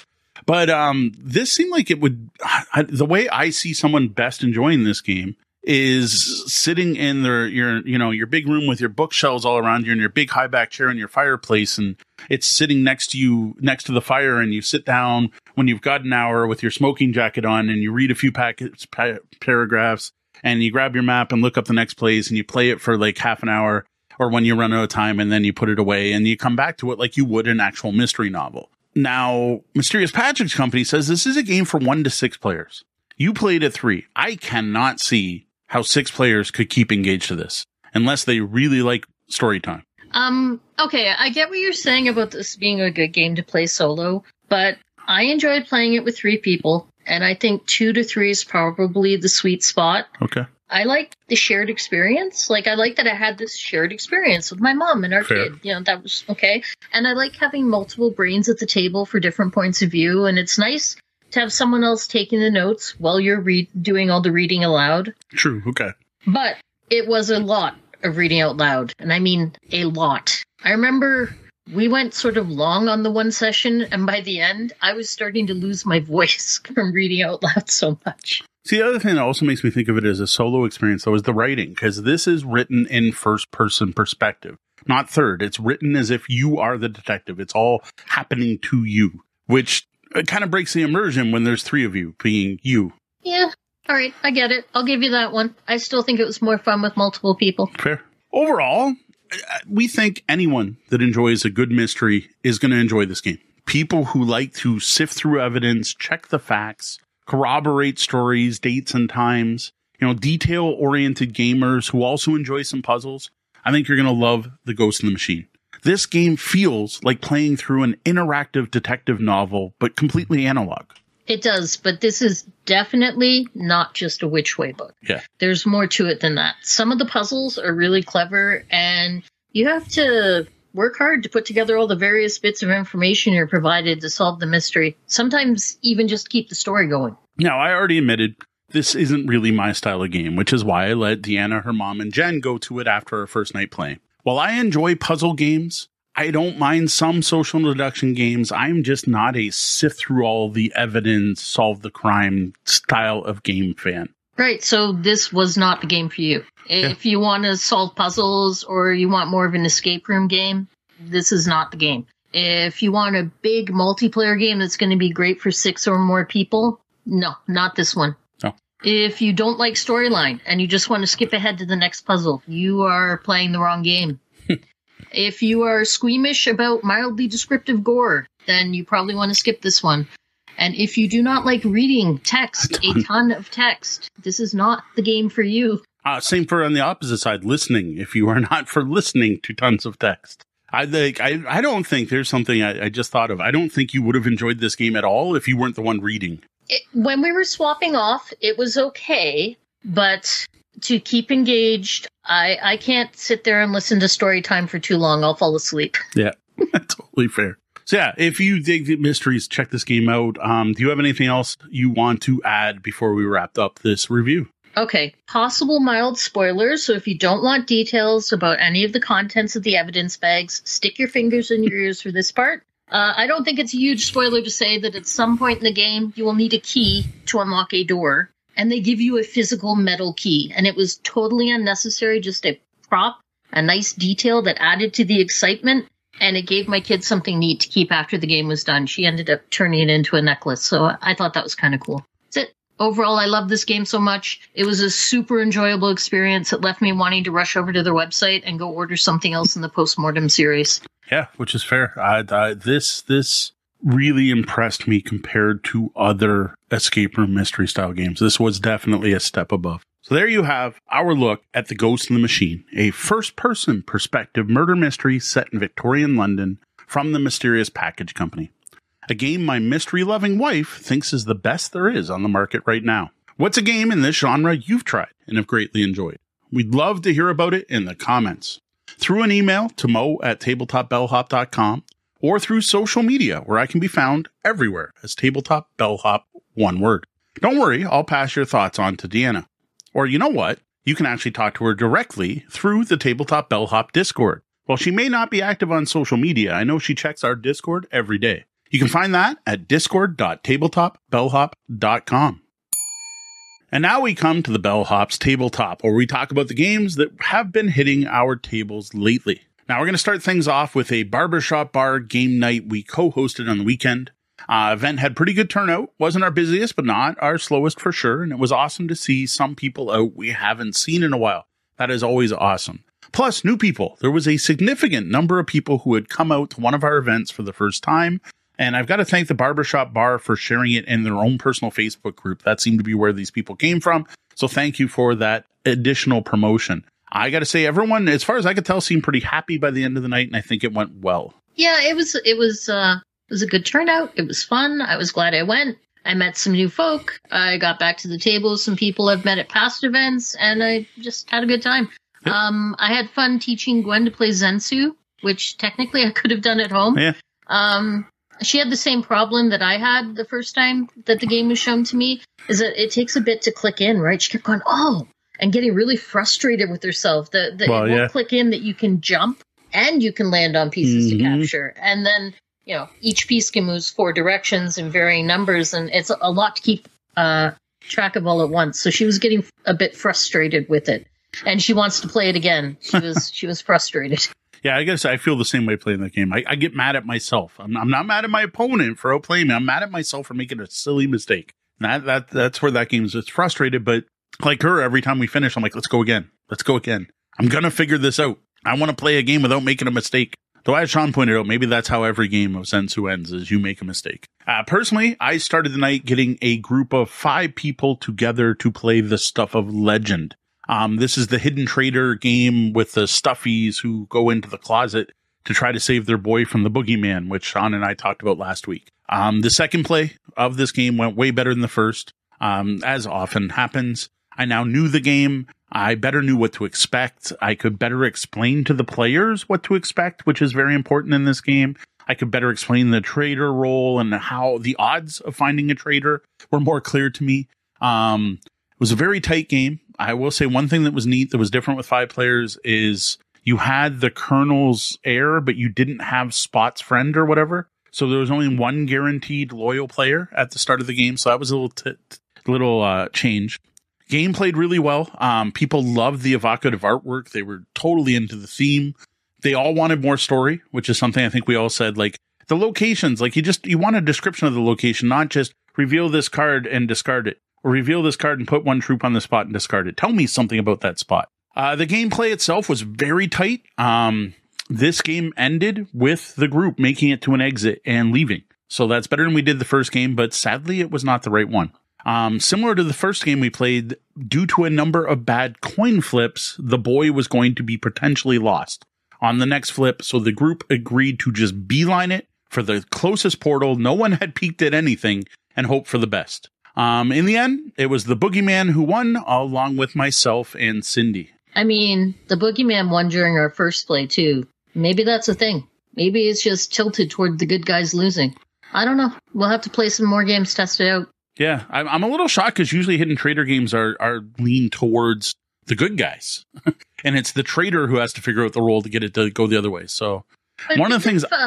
Shadows over Camelot. Yep. Like, that game was just hard, right? Yes. Like, without a traitor. Tilted that way. Yeah, it's possible. Yeah, one thing I need to figure out, though, is to what to do about the loyalty for the game teacher, right? Because by being the person teaching a game, you are in a position of power and trust when sitting down to a board game. And by me being a traitor, I just basically didn't play traitor. I'm like, because I am actively helping the people to play, but because they don't know the game, not because of anything in game or my role. I'm just helping, like, you realize you can play this type of card now. You realize you can do this. And it would have been really easy for me to just be terrible and BS people, but I wasn't going to do that. So, like, I don't know. I almost want to take out the heir of the Colonel card, the one loyalty card where you know that player is loyal and they're also the person that breaks votes, and make that player be me, or if someone else was teaching a game, let it be them. Because it was awkward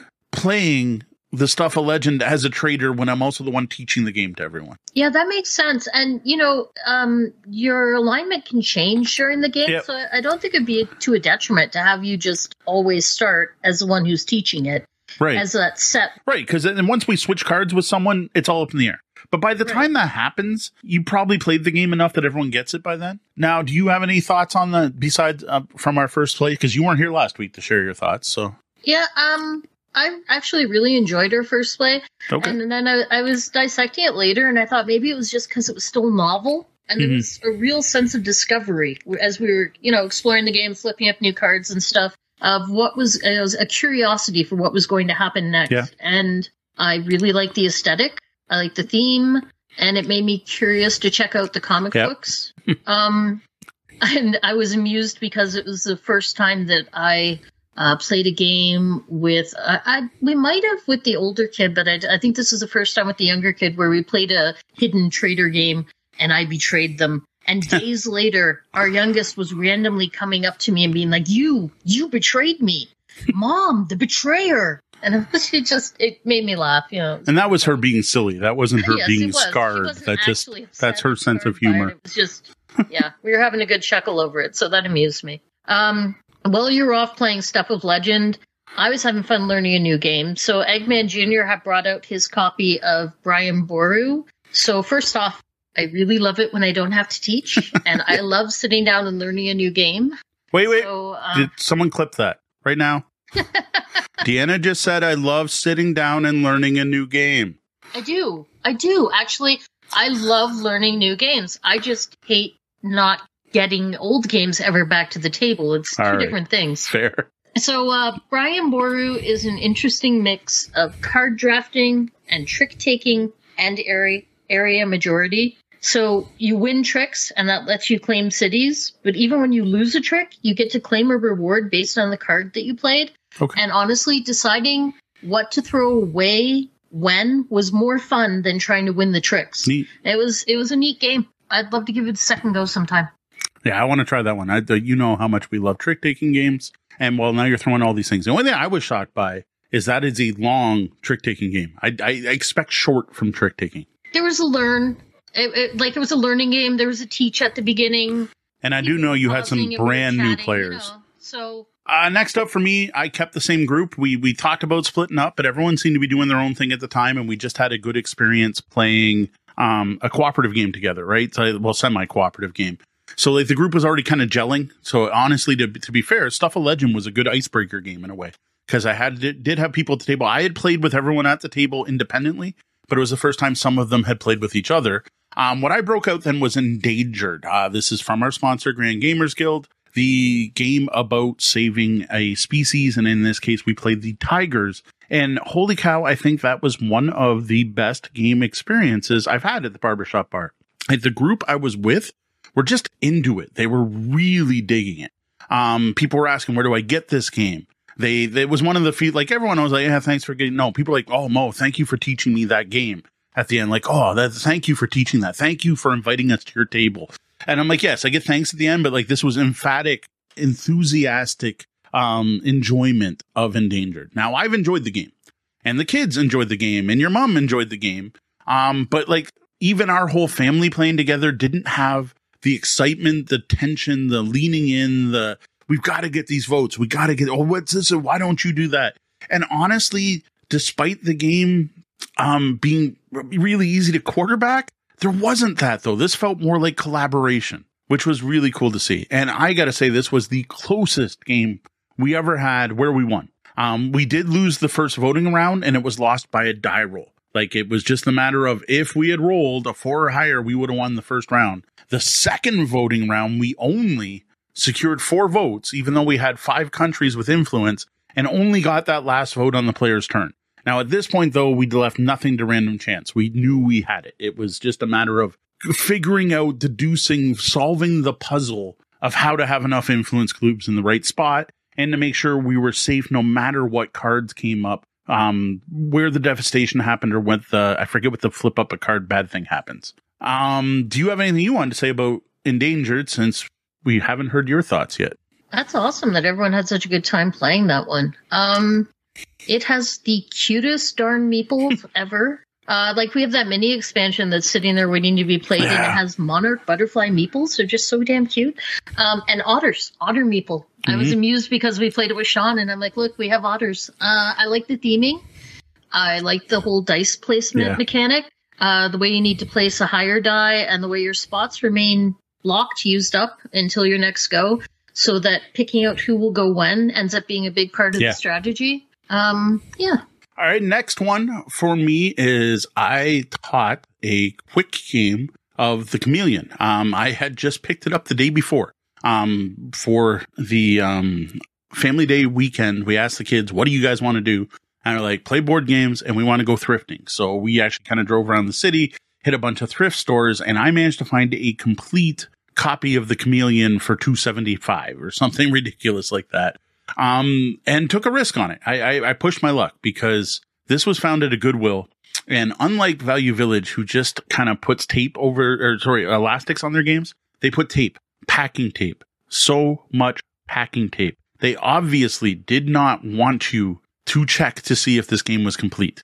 Now, I don't know, and what I'd hope is they did this already in the back room and they've checked to see if it's complete and then taped it up. But it was so much tape. But I got it home, brought it home, opened it up, and like not only complete, but like in excellent shape. Like, you know how some card games, instead of shrink wrap, have that little paper sleeve to hold the cards? Someone had put them back in the sleeves. I don't even do that. I take good care of my games, and I don't keep the cards in their little sleeves. So that was pretty nice.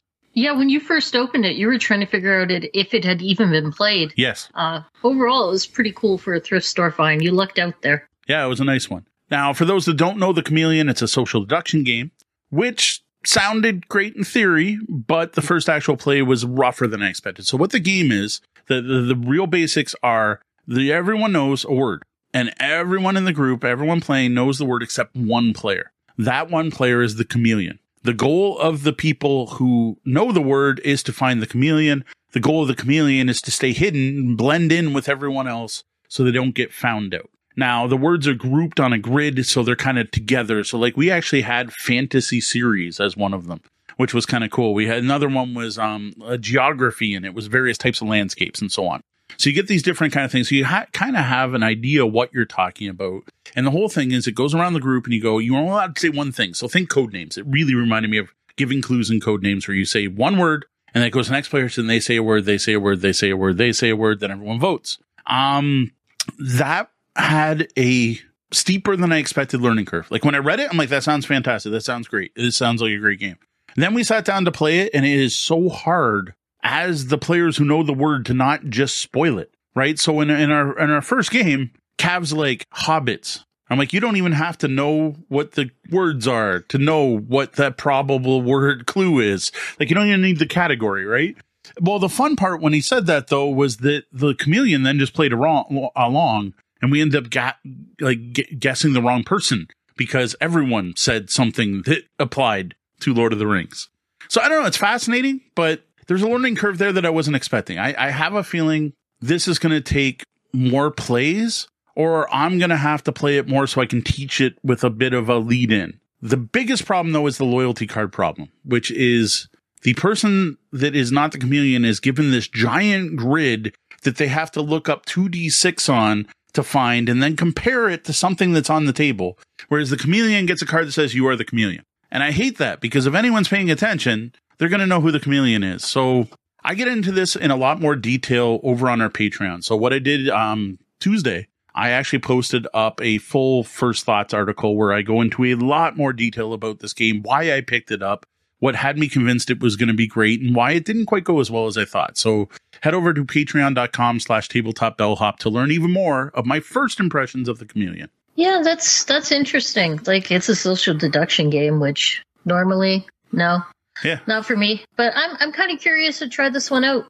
Now, one of the things you'll like is the only deception is if you're the chameleon. And at that final round, when players are like, you must be the chameleon. And you're like, no, not me. I'm not. Like up until that point, you're just trying to fit in. You're giving honest answers. So I did appreciate that aspect of it. Looking it up on the grids reminded me of Psychobabble. I remember playing Psychobabble and trying to pretend I'm looking at the right part of the board. Exactly. It's the same thing. Well, while you were doing that, I was teaching a game of Star Trek Super Skill Pinball, and a few things stood out for me here. I actually didn't mind teaching it. Nice. Yeah. So, I mean, it's a pinball game. Your ball falls down the table. That just makes sense. It felt easy to explain because of that. Mm-hmm. And, but I was explaining it to gamers, so that helped too. Yeah. Again, one of the folks at the table wasn't a Star Trek fan, and in his words had only ever seen maybe 5 episodes. Fair. But the game still worked, and it was still enjoyable for everyone. I just really dig that game. It was fun, and we haven't tried some of the boards in that yet, and I'm excited to get to them eventually. Yeah, we have 2 more boards we haven't even touched yet. We've got the Lower Decks and then the Next Generation Borg table. So yeah, looking forward to checking out more of that game. And I got to say, at this point, I've added Super Skill Pinball 4K to my wish list. Though I was looking at the new one. There's a new expansion, like the Ramp It Up, I think it's called. Those boards look a little silly, but I now have the original. Now that I played the Star Trek, I want to check out the original. It's now on my wish list. Next up, Sunday night gaming at These Mums, something we try to do every weekend, where we almost literally cracked open Dimensions. Man, did that make a lot of noise. This is from Mysterious Package Company, the same company that makes Ghost in the Machine, which we reviewed earlier. And I got to say, despite being from the same company, this is a very different game than what we talked about at length earlier. Yeah, it's a totally different flavor. Ghost in the Machine is a murder mystery, and this is very much an escape room. Solve the puzzles with a nice story bits to glue it all together. Now, anyone who's looked into this game has probably seen the pics of the dollhouse. You might remember the Kickstarter, which did ridiculously well. What blew me away, everyone's talking about the dollhouse. But a big part of this game that I've never seen until we unboxed it ourselves is the journal. So what you have and where the actual puzzles are and where the clues are is in this scrapbook. It is a scrapbook left by 5 previous investigators who came before you and failed. And that is as much a part of the game as the big fold-out mansion. Yeah, I was pleasantly surprised by the fact, it's not, the dollhouse is cool enough on its own, but that scrapbook just that, if you put that in a box and called it the game, would have been a pretty cool game all on its own, and a unique thing with lots of interesting.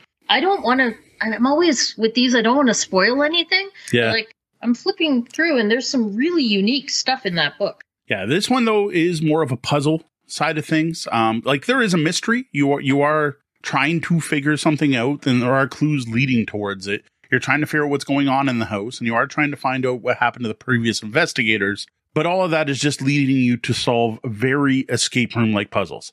Now, the neat part is because you have this physical thing in front of you, it feels like an escape room. Like you're literally manipulating things in rooms and holding things up to other things to compare them, counting things around the room. Like it just did such a great job. Like I don't even know how this is an escape room in a box, because it gives you the whole dang room in the box. It's an escape the dollhouse. Yes. And it's not just like it pops up furniture and there's a toilet, there's cupboards. It was, I don't know. And yes, the toilet seat lifts. Yeah, it was neat.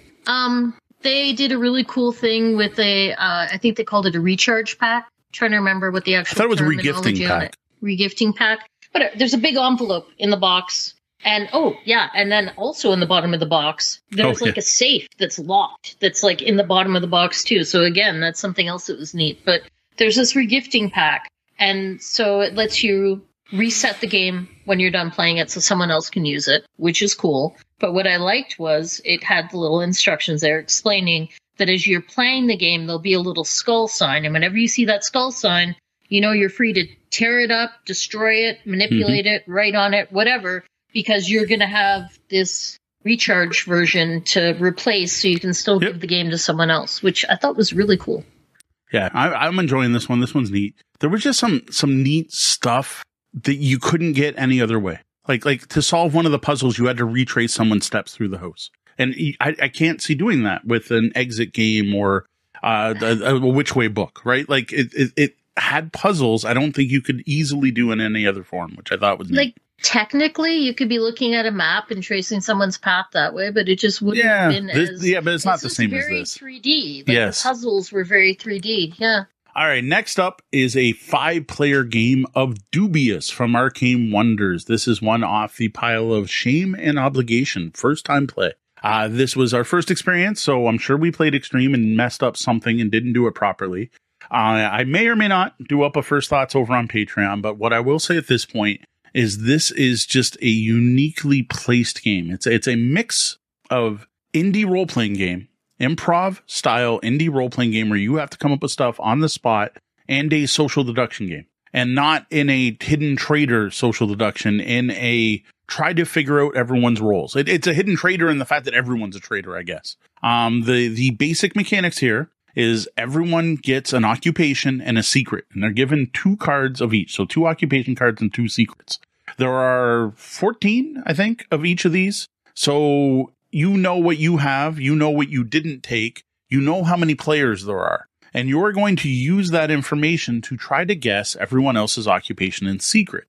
Now, the role-playing comes in with, after you pick this, they actually tell you spend like 2 to 5 minutes thinking about a character, like come up with who you are. Think about, what your background is, what you look like, and all that stuff. Once everyone's got their character, you're going to go through a deck of question cards, and every game is going to have 5 of them. 2 are based on appearance, and 3 are other generic questions. Everyone gets to answer the questions one at a time, and then at the end, you're going to refresh everyone by reading through all of them. And while you're answering the questions, everyone else has like a workbook that they're going to use to try to deduce what your occupation and secret is. Now, if you do this and everyone gets your occupation right, you're like bang on, you got it right, no points, right?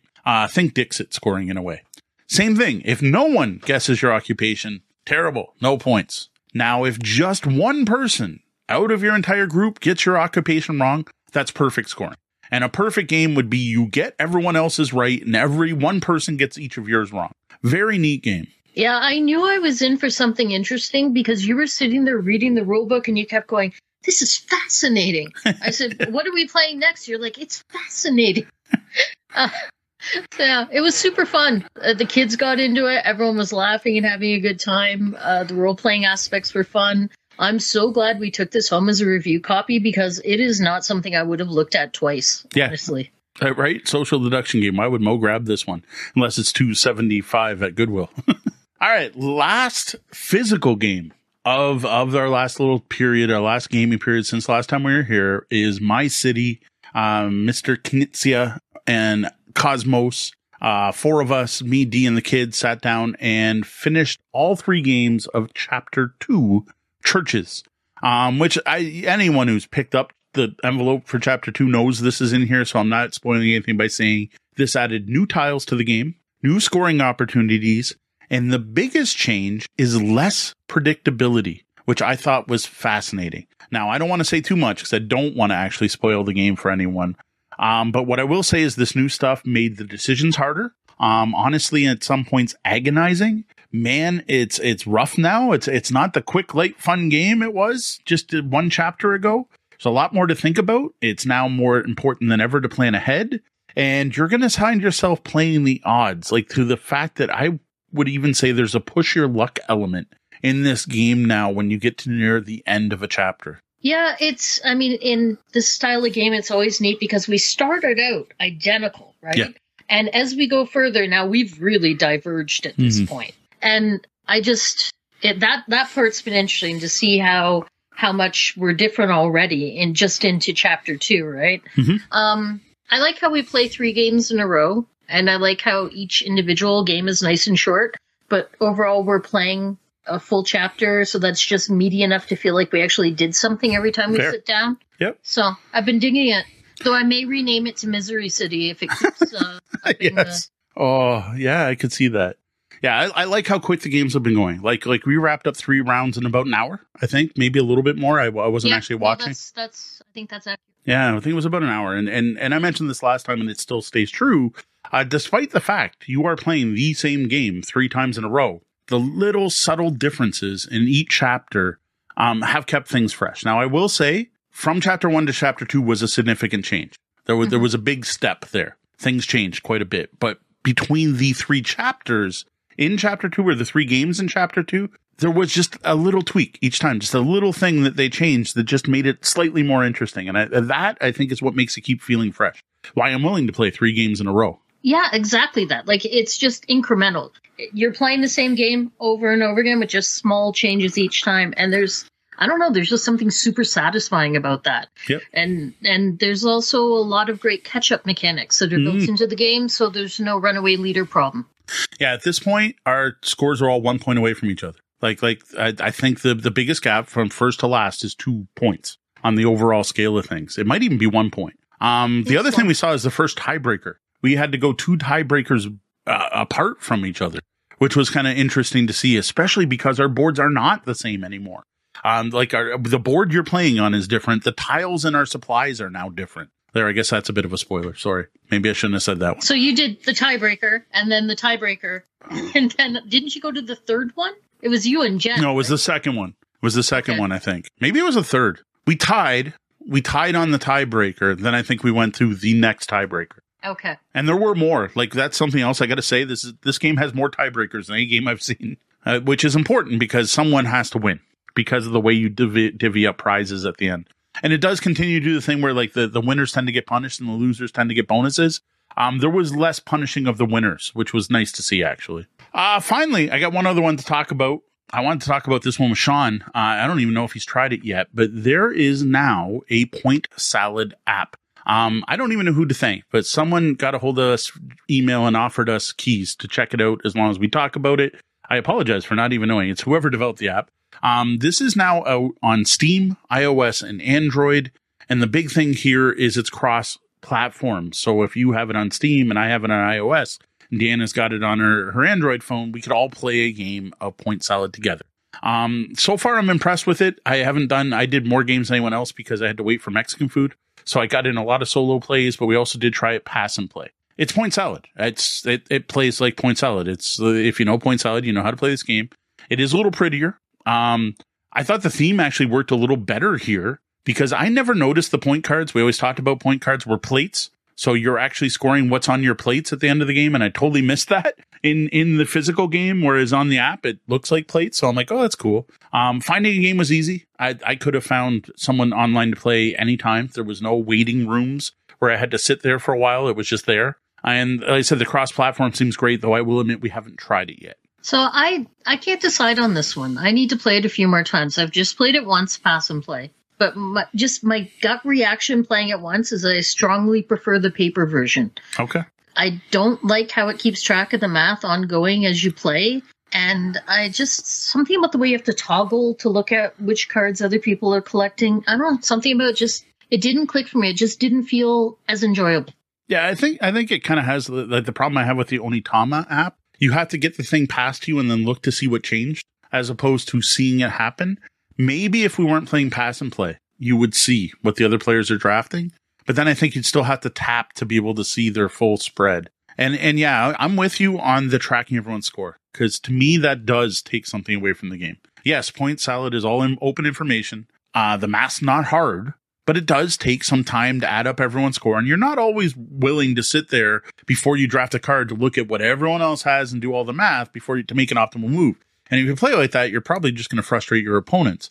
And I've found some of the fun of Point Salad is getting away with something, right? Like someone not noticing that point card you have or not realizing you've got a combination going. And you can't get that from the app. No, that exactly, right? You can't be sneaky. The game's just too transparent with everything. Yeah. It is nice. I love pass and play games. I love that it has a pass and play feature. Yeah. And I like that, it's in your phone and we can pull it out when we don't have a game with us, which is actually why we ended up pulling it out that day. This is definitely more portable. All right. That's it for our games played. But you know what? We have Deanna here, and that doesn't happen all that often, and she's not always with us live. So are there any games we've been playing lately that you want to share your thoughts on? Especially if it's something you disagree with Sean and I on. Doesn't have to be something we just played last week, like something we talked about 2 weeks ago, or something when we were talking about kids' table board games or something. Is there anything you'd like to share, or do you have a new favorite game you want to hype? Well, I've already gone on about both Ghost in the Machine and Doom Mentions. So what else? I've really been enjoying Marrakesh. That one is just fun. There's something about that game I find so satisfying. I think it's replacing Trajan as my new favorite Feld. I could talk about how much I've been loving Zensu, because that game is phenomenal. Oh my God, Destinies. We played Destinies. We finally got that to the table, and I know Mo mentioned it I think it was last episode. Yep. But there's something about that game. Okay, there was this Amiga game that we played back in the day, and I think it was called Darklands. Yep. And it turns out it was based on The Dark Eye, which is Aventuria. Yes. So the setting just felt like that to me. It felt like that whole saints are real. They're, we're going to go in the Middle Ages, church, God, Jesus, all of that, but it's all real. There are witches, there are werewolves, you can go pray and actually get blessed by God. And that's what it reminded me of. And also even the very witch way elements in the game reminded me of that as well. And it's just, I don't know, it really did it for me. It felt like a role-playing game, like a witch way book, like a really good witch way book role-playing game kind of thing going on. And even though I lost, I was super sucked into the game and couldn't wait to play it again. Fair enough. Yeah, I got to say, the first time you go into, I think we both did the same thing in the first scenario, you go in to talk to the priest, and just seeing that menu of things you could do did give me flashbacks to Darklands or any of the other, that style of role-playing game, the computer role-playing game, which I hadn't really even thought of it as a computer role-playing game, but it really does kind of scratch that itch. It feels like you're playing through, not a JRPG though, like a very Ameritrash RPG. Right, because I need you at that table to play this. I wouldn't want to be playing a solo. I don't know if you can play it solo. I wouldn't want to play a solo version. That 2-player interacting with you, playing against you, that's what brought the game, right? So yeah. Especially with you completing things I wanted to compete. Like there was definitely some competition there. That's the other thing that's worth calling out. I don't know how much we went into that last week. This is a competitive game. There is a winner. You are trying to win. This is not a cooperative adventure, happy, let's go save the town together game. And you're trying to hide your win condition and bluff a bit while you're trying to complete it. It's neat. Yeah, because if it becomes too obvious what your win condition is, the other player then can go try to stop you from accomplishing it, which we didn't do a lot of that. But like once you saw, I don't want to spoil anything. Never mind. I'll just stop. Yep. All right. As for the coming weeks, we'd like to talk about this. Hopefully things calm down for Sean. He gets through this tumultuous time with his job and his company still intact. And we can start playing games with Sean again, and we can get him back in the show. Not that we don't appreciate Deanna being here, of course. I've got a bunch of unboxings recorded. Like, I think we counted them up the other day, and it was like 9 or 18 or something of them. So we're going to try to get out 2 of those a week in the future. Again, I didn't get through this week because, again, Sean's the one that does the editing. I'm still working on catching up on written reviews. I did get a couple up this past week. So you can now find reviews of, what did I get up this week? The Robots expansion from Monstrosity, Destinies, and Blocking Key, I think are the ones. That's without me actually looking it up. Head over to tabletopbellhop.com to read those. Even if you listen to our audio reviews, I do go into more detail in general in the written reviews, cover a few more things, and share lots of pictures. Now, as for games, I think Dee would slaughter me if I didn't allow us to continue playing Dimensions over at Brenda's on Sunday. And my youngest daughter has insisted we play Dubious again. So I think I'm going to be bringing both of those. And I'd like to, with the girls, get in another chapter of My City. I don't know if there'll be much else going on, but we're going to try to at least fit those in by next week. Yeah, we're on the same page there. More Dimensions, more My City. I think the only other thing I'm doing is starting tomorrow and planning on looking at the list of publishers and figuring out all the games I want to check out at Gamma, because there's so much that I'm looking forward to there. Yeah, that is on our schedule for Thursday. Thursday is Gamma Day. We have so many emails from people who want to meet up. We gotta whittle that down. Before we sign off for the night, let's take a moment to thank a selection of our awesome Tabletop Bellhop Patreon patrons. Starting with Jeff and Sheila Seuss. Thank you, Seuss's. And thank you, Kat and Tori Domey. Brian Van Beek. Thank you, Brian. William Fisher. Thank you. Andrew Dacey. Thank you, Andrew. Did you just hear a double bell? Probably. I think you guys did. Yeah, there was a bell, right? I'm going to pretend I heard a double bell because it's time to shut the lobby doors and lock things up. Well, we can't be here 24/7. You can always find us at tabletopbellhop.com, all over the web as Tabletop Bellhop, one word, and on your podcatcher of choice as the Tabletop Bellhop Gaming Podcast. Now, the one thing we all love, Deanna, Sean, and I, almost as much as games, is coffee. If you enjoyed the show tonight, why not buy us a coffee over at ko-fi.com. That's ko-fi.com/Tabletop Bellhop. One word, as always. And you can also show your support by giving us a thumbs up, a like, leave a comment, or just by telling your friends and fellow gamers about our show. For the Tabletop Bellhop Gaming Podcast, I am your Tabletop Bellhop, Mo Tuzano. And I am the behind-the-scenes magic that makes all of this work, Deanna. Thank you, and game on.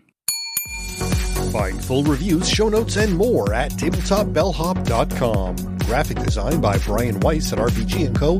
Music is Nimbus by Evening Land. The podcast is released under a Creative Commons Attribution license.